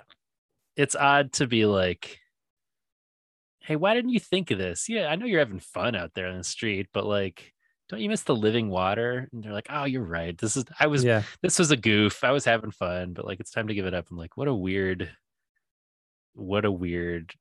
judgmental way to like express the sentiment of the verse you claim this was inspired by. So Yeah. I don't know. I'm pretty bummed out by it, but I really like the song. Yeah. So, I don't know. Yeah. Also the line "on your back" or "take a stand." Yeah, I know. is a bummer of line. Which is like, I guess, does the double work of being like, if you're just laying back and you're not standing up, but it's like, obviously, what are we saying when we're saying somebody's on their back? Right. Yeah, it's just, it's not great. I don't have anything else to say. I just wish it was, Yeah. as we've discovered so often on the podcast, women seem to be the target of these sort of treatises of moral Right. songwriting. Right. So I don't know. Yeah. And like, invoking like a gypsy out wandering on Yeah, the street. gypsy, another, Like, maybe not say that. Maybe don't say that. I know this was like a while ago, I guess, but a lot of the stuff we cover is from like 25 years ago. This is only from like 13 years ago or whatever. So Yeah. I don't know. eh, Not a great look. yeah. Still a rocking song. Yes, definitely. Some folks. Ooh, yeah.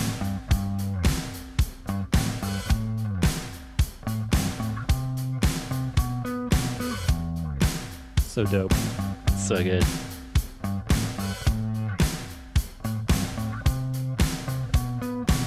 Don't need a place, don't need a name, just need a purpose. I lost my place in line and think I'll be just fine. There is no race, no one is chasing you, you're running.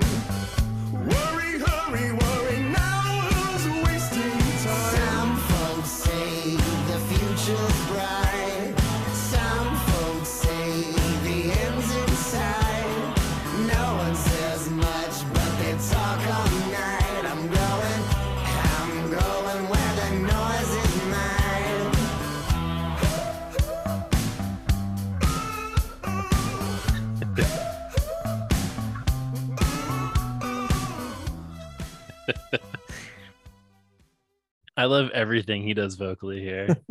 I love both the like oh, and the like some host talent. Like I love the vacillating between those two things. They're both so fun. Killer bass line here, as you alluded to. I really like that synth melody we were hearing right there. That comes in before the second verse. The guitar part in the verses is really cool. An echoey vibe. What's so interesting, and I don't know, I can't necessarily explain why I feel this way. I love the bass line. The drums sound great.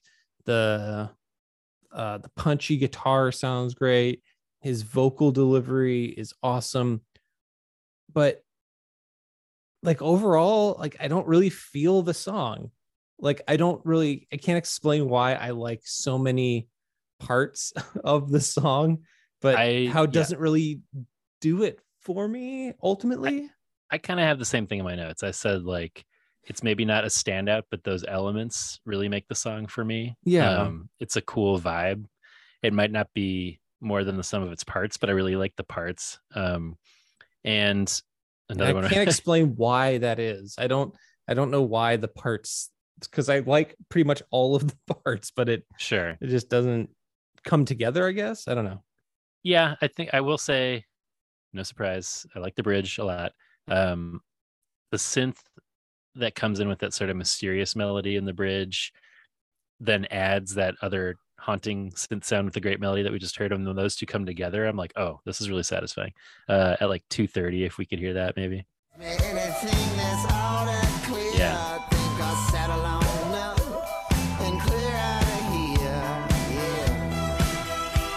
Yeah. I love the like two parts coming together.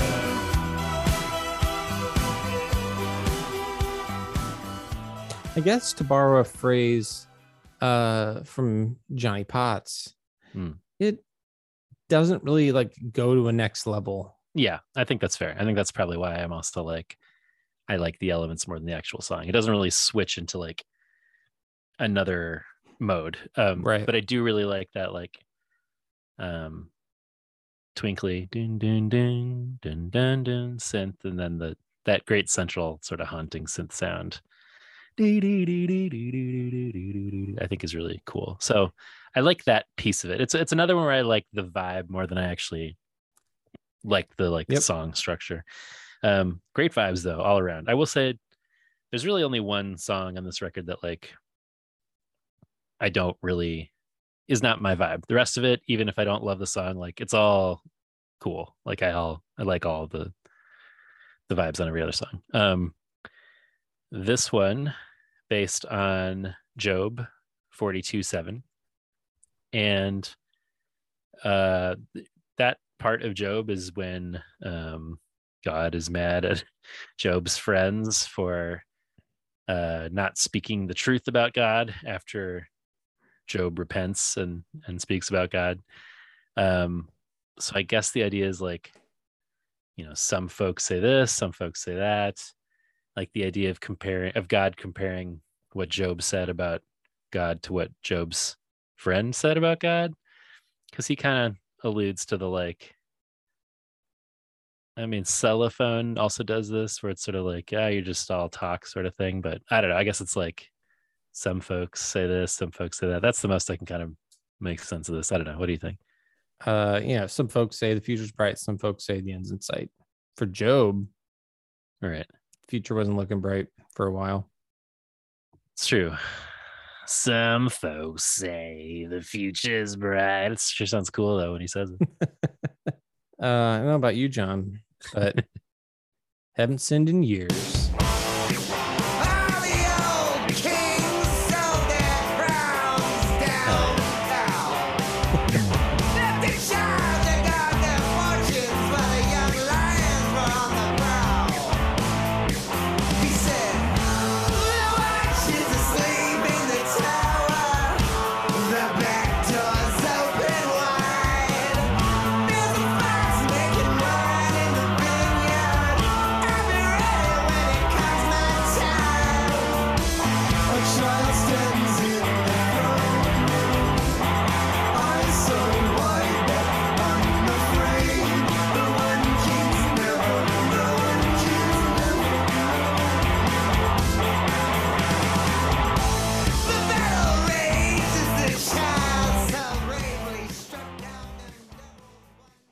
I love this one. This is my number 3.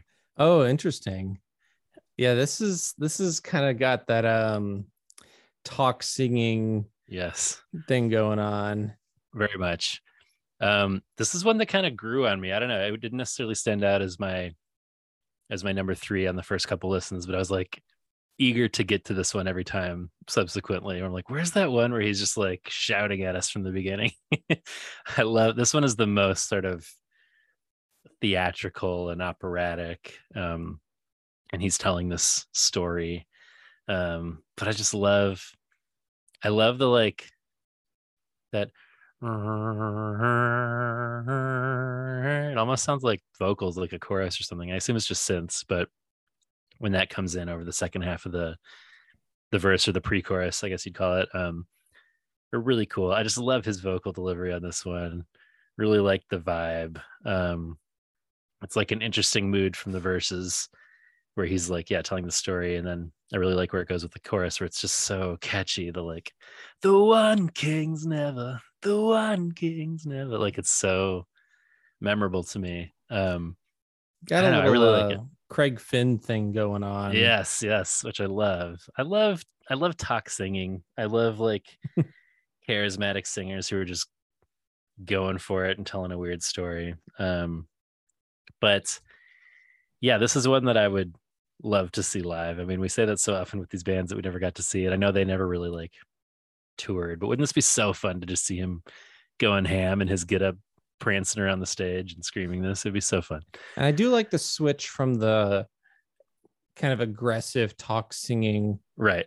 verses into the harmonies of the chorus. I really like the way the child stands in the throne room. That's really the cool. harmony they do there is really cool. Yeah, I feel like it highlights this approach he's doing with this character, where it's like scary and in like an aggressive way, sort of, and then switches to like this pretty sort of ominous way immediately. It like accentuates both sort of sides of this character in the story. I love it. I love everything about it. Like you said, when it makes that shift into that different mode, I'm like, oh, interesting. If it was just one or the other, I wouldn't be as into it. But this one is really interesting lyrically. The Bible passage is Luke 19:26-27, which is from the parable of the 10 minas, which is one I always struggled with. I don't know, maybe you can help me with this one, but this is where the king, who people hate, leaves his kingdom and leaves the servants in charge of his money. And the one who doubles the money he gave, like, gets all the reward, and the one who earned 50% on it gets half the reward, and the one who didn't spend anything because he was like too scared of what would happen, everything was taken away from him. Then those who didn't want him to be king are ordered to be executed. And Jesus is supposed to be the king in this story. Like, that's the analogy. So I know the idea is the talents, or the minas are basically like love. Like, the idea is we should be risking to love. And if we are risky and bold in our love, we're rewarded, versus those who don't do anything and sort of keep to themselves. But the like execution ordering is intense. Yes. And I don't know. I just, again, it falls. It's this is sort of the ongoing exploration of this podcast in some ways, where it's like, oh, I understand God is X, using the same source material. And then a lot of bands from this world are like, oh, interesting, I see God as Y. I'm like, oh, I wouldn't choose to highlight stories about Jesus being like, did you make more money for me? Cool, you didn't, I'm gonna murder you. Like, and I know that's not what it is. It's just like not the mode of daddy that I would choose to highlight were I given the opportunity. So I don't know. I sort of, but it's told in such an interesting way, where it's like, it's almost a separate parable that he creates with these other characters. Like, tell me if you think I'm right in this, but it's sort of like a child is put in charge of a kingdom while these kings leave, and they hadn't guarded the kingdom very well. The watch was asleep in the tower. The doors were left wide open. There's a fox in the vineyard making wine. And then the child cast down the watch from the tower, locks the doors, and made blood wine down in the vineyard. And then the kings come back and say, he's like, well, I locked the door and you can't come back. And they're like, well, haven't you ever sinned? So the idea, I guess, is like using the resources we're given well.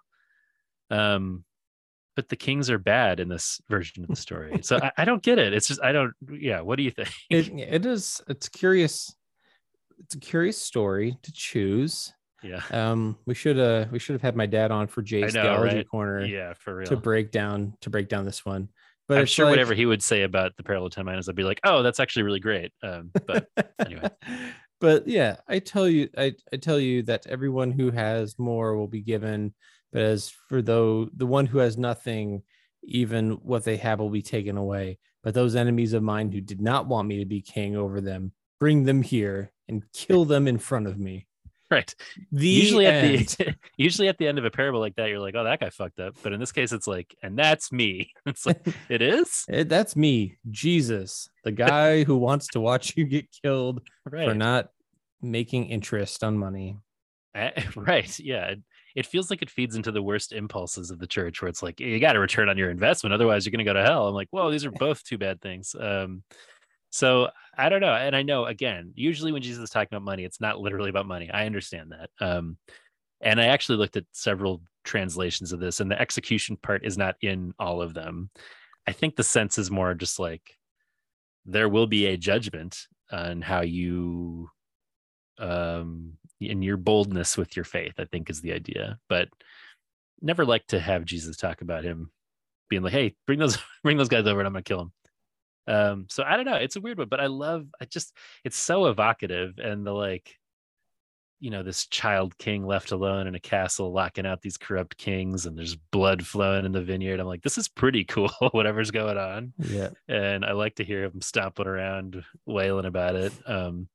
So I don't know. I find this one just fascinating. And the more I listen to it, the more that I wanted to like keep listening to it. And it might not hang together as like perfectly as my top two, but I could not include this one. I find it really fascinating.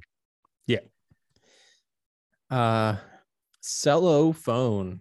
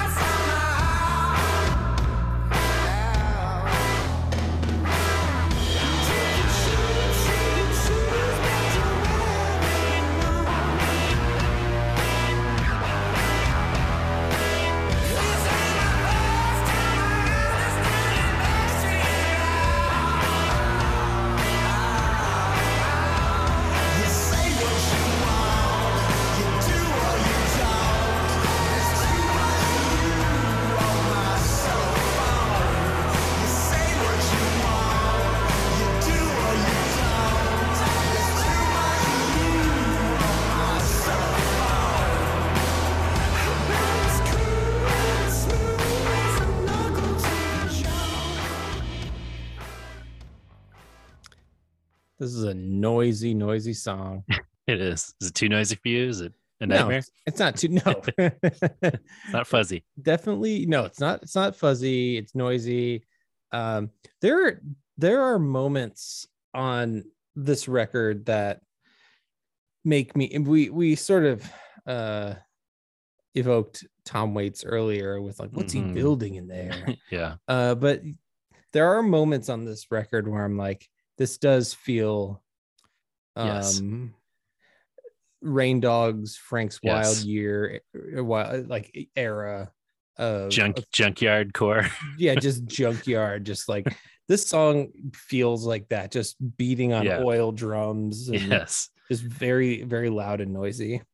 Yeah, the stomps and the dirty guitars and the sort of like vocals delivered through megaphone. It's kind of a Tom Waits Neon Horse crossover vibe. I don't know, this is another one where I'd say like I like the sound a lot. I like the elements. As a song, it maybe doesn't really go to the next gear for me, but I think I love those dirty guitars. Damn, just like over and over. Reverby sounds great. Yeah, drums are doing some interesting fills in there. Again, the bridge, the most interesting part for me. Those keys that come in are really cool. There's a really cool sounding guitar solo after that. 204. Can we hear that? Oh yeah, we can.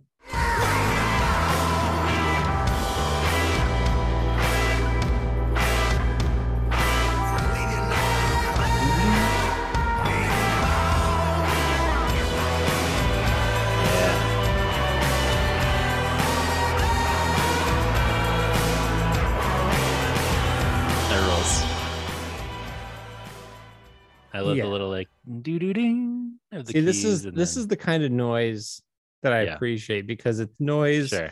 with texture and there's something interesting to listen to. It's not Sure. all lost. There's some space between the There's noise. some space between all the different The space between that kind of noise. I want to since we were just Not talking acknowledged. sorry, since we were just talking about Tom Waits, I want to bring up one of my favorite yearly headlines from the Hard Times. Tom Waits giving out rusted harmonicas to any trick-or-treaters who visit him at a haunted junkyard. There you go, kids. Have a good time. Yeah, here you go. Man, as the years pass, that I know. idea of a final I tour know. just seems less and Yeah. less likely. Yeah, I know the lack of any new music It's a bummer.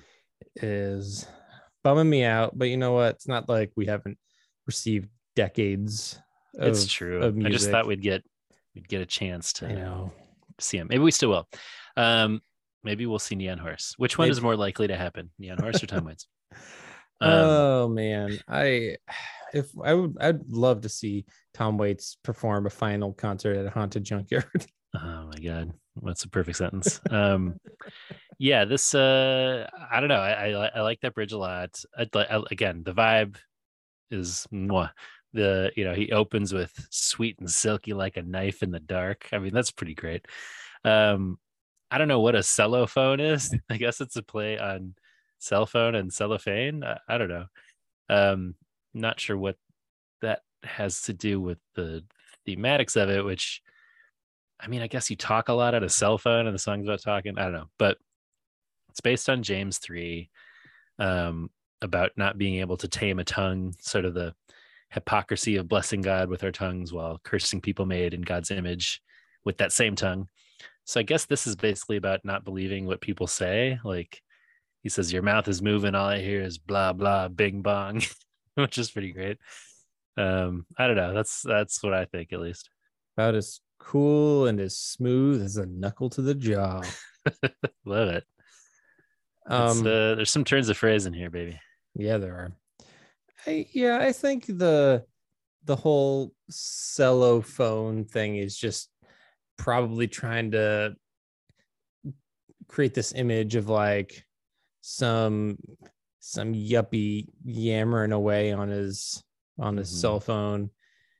You know, just there's too much you. Yeah. There's too much you, like, you know, Yapping. Yeah. Blah blah bing bong. All I hear is blah, blah, bing, bong. Yeah, that's fair. Yep. Not the song doesn't have any blah blah bing bong, but it does have some chain gang bang bang. All aboard.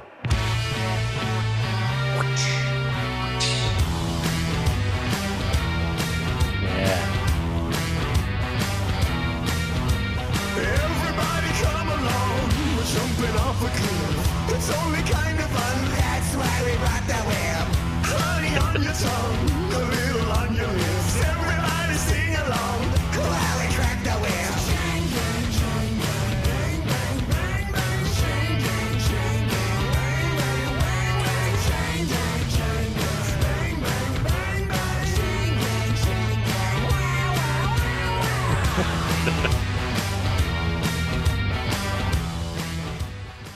Song is really fun. It's very fun. It's like very repetitive, but very fun. It's certainly catchy, and it's nice to hear like a punchy horn section all of a sudden. You're like, ooh, this thing Yeah. kicks off with a train whistle, a whip, and then a big old horn section. It's like, oh, this is a different vibe. This feels more like the first album, which again I like, but I like the spookier, synthier stuff better on the whole, I'd say. But it's fun to have this one in here. You know, how could you not want him to go chain gang bang bang over and over? Like, boo-hoo. That's why we brought the whip. Like, I just Night is love. young, the day is long, feed the choo Yeah. choo. Swing the pick and shake the buns, tick tock, coo coo. I mean, you could hear Tom Waits saying a version of that, Oh, right? for sure. Tick tock, coo coo. Everybody sing along. There you go. That would be the vibe. And I is Ding, ding, ding, ding. the choo-choo. Tom Waits also many theatrical vocal options. Oh, hell yeah. What about a pigs take the bounds? Neon Horse opening for Tom Waits tour? I'd take it. Let's do it. Yeah, very fun. I mean, Colossians 3:7 is the verse here, which is about sort of not living in sexual immorality and lust and greed. Basically going along with others, like maybe following a train that's headed off a cliff and having fun but not paying attention to the fact that it's destructive. Is that the metaphor here? I don't totally know. We're talking about a gangbang here. He's so close to saying gang bang, which I guess is sort of implied in the chain gang bang bang. I don't know. It's a sexy train. There's a whip there. There's a whip. People are banging. People are definitely banging. And maybe that is headed off a cliff and they're all going to die. But I don't know. It's funny that it's like, don't have too much of that sexy fun. Pay attention and don't be on that train. But also, like, why are you making the train ride so fun then? like it's got a big sexy horn section. I mean, if I'm gonna be on a train going off a cliff, I want to be banging. Absolutely. I want the sax in my face. I know. And I want that whip. Carly Rae Jepsen sax. Oh, baby. Oh, that's coming up in about a month, buddy. It sure is. I gotta get a ticket for that. How dare she? I know. Yeah. And from Chain Gang Bang Bangs to a song with a lisp in the lyrics and the title. Coming up 7th. Yeah, is this Tom Waits? Oh shit, that rules.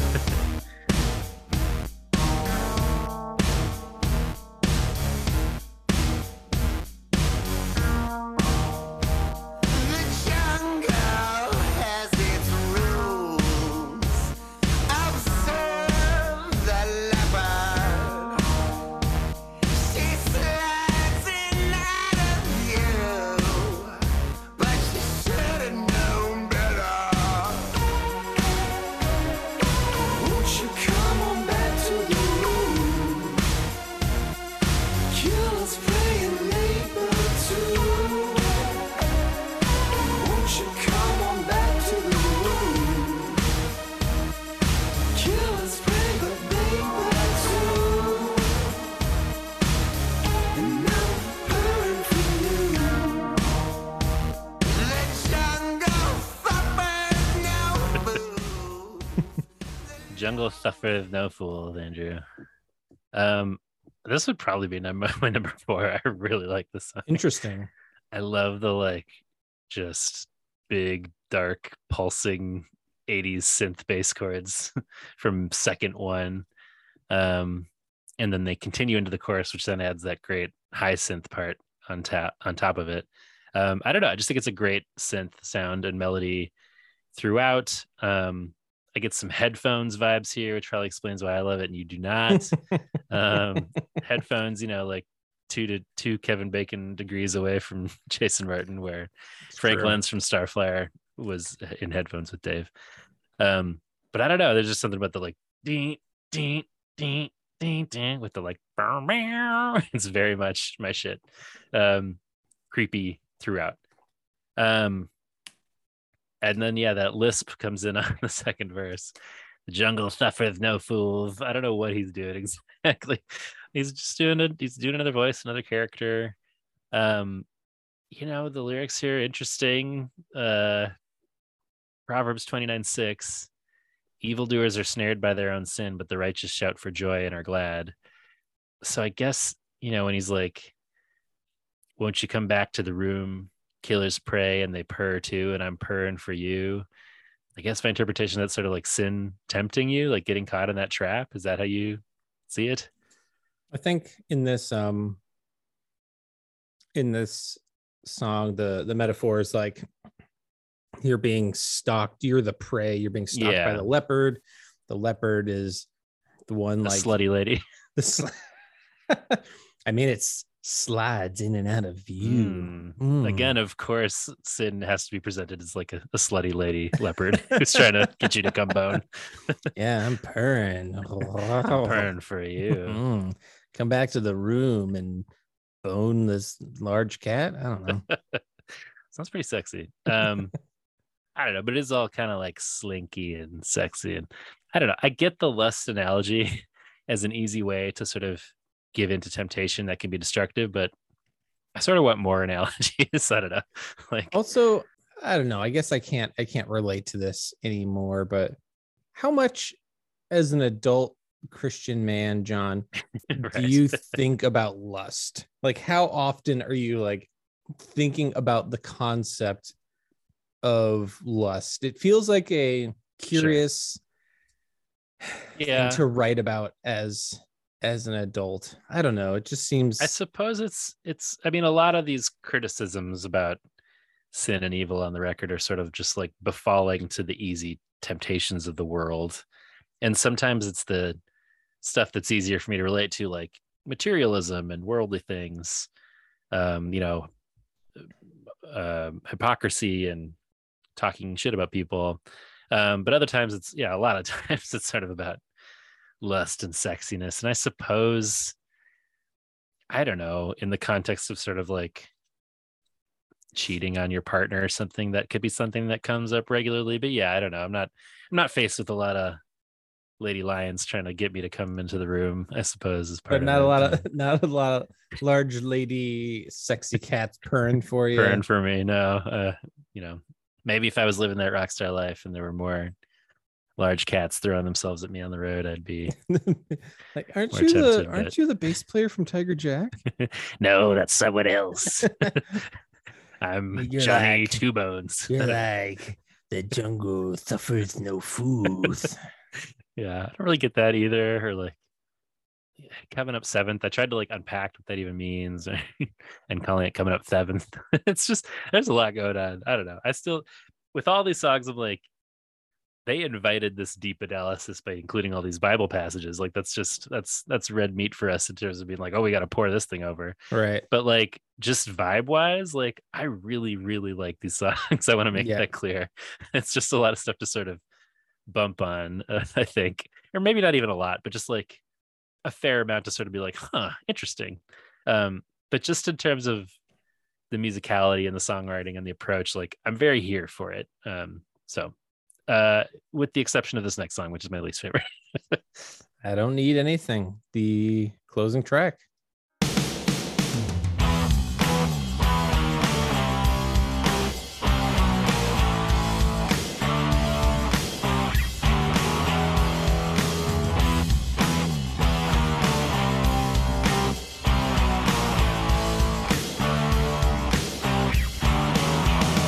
Drop the keys in the ride at the foot of your door with a little extra for good measure.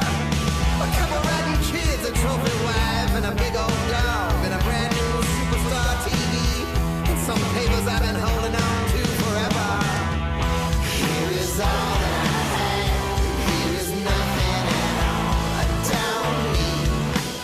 I don't need anything.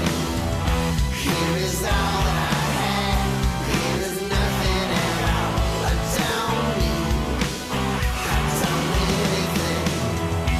You find a brand new table and chairs, some credit cards. Flash them if you want. Don't try to buy them. I don't know. What do you think of this one?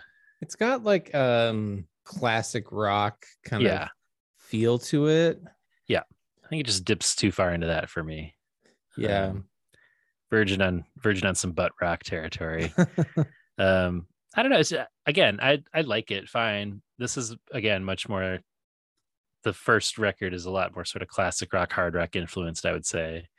I like the sing talking. I do like the synths that come in toward the end of the song, but I don't know, it kind of bums me out that like it closes on one that I'm the most kind of like, I can skip this one. But it's Yeah. fine. It's a little Ecclesiastes. Yes, this is what we were talking about, the meaningless, everything is meaningless at some point in the pod. Maybe that was last season. I don't even remember. But yeah, calling back on that idea again here, I think basically showcasing like a bunch of worldly goods in this song to portray the, everything in the world of earthly pursuits and material goods is meaningless. Is that the idea? I guess it's probably the closest thing we would get to talking about kind of the stuff that we were talking about being critical of. Yeah. Right. You know, like, but it's like curious to be like, if it's like talking about things that don't matter, it's like you got a couple rotten kids, a trophy wife, a big old dog, you know. Yeah. Again, pretty like harsh. I don't know. Maybe it's just like, Hey, that family of yours, fuck them. sucks. They suck. Yeah.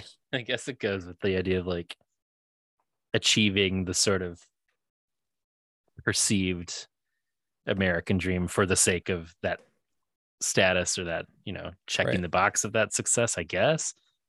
But I don't know. It's there's definitely like a harshness to a lot of this record, which maybe the like spooky subgenre lends itself to, because it's like not the most subtle No. characterization usually. So I suppose I get it. Yeah, I think we bumped on that, a lot of that kind of stuff last Yes. year. Yeah. And you know, maybe it proves itself to be a little bit more biting and cynical. Right. Yes. So I guess maybe that makes sense. Yeah. And again, they're usually like characters, you know, they're Right. wolfmen and zombies and, and Norman horse, skeleton men.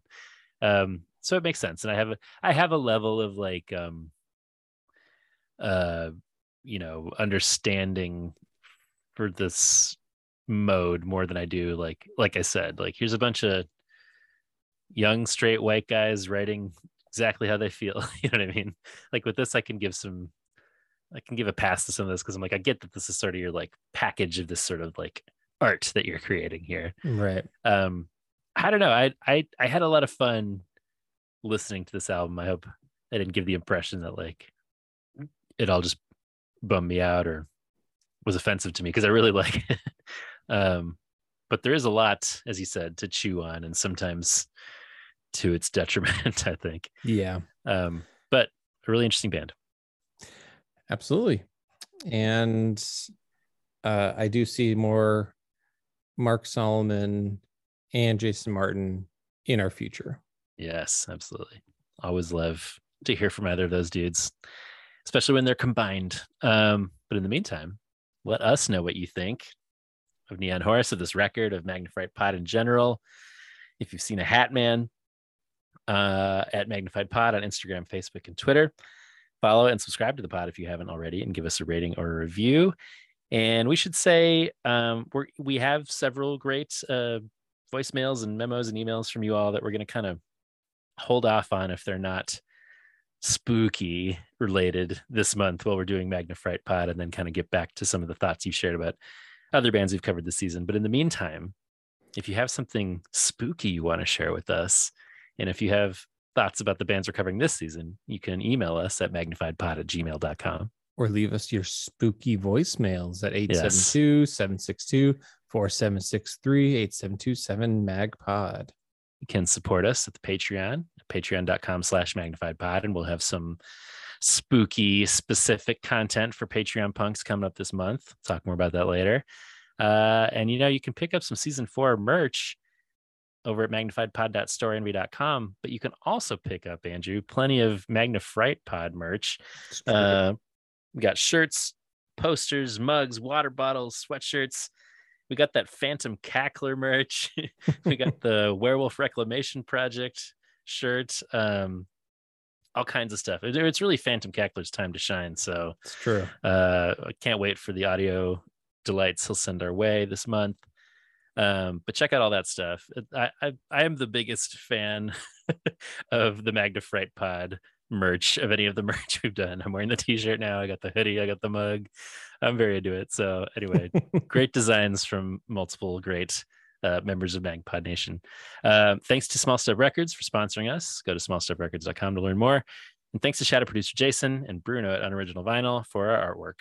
Well, I think I hear the voice of the spirit begging us to shut the fuck up, going blah, blah, bing, bong. We'll be back to try to make you go astray next week when we'll discuss Mercury Radio Theater's Blue Eyed Model. Oh, hell yeah. Get that whip out.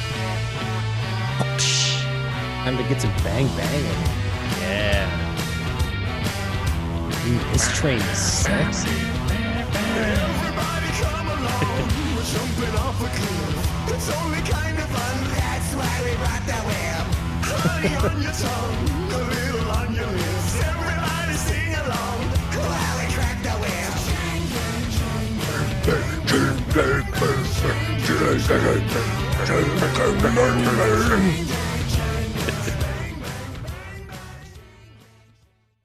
Waiting on that Tom Waits cover. What were you going to say?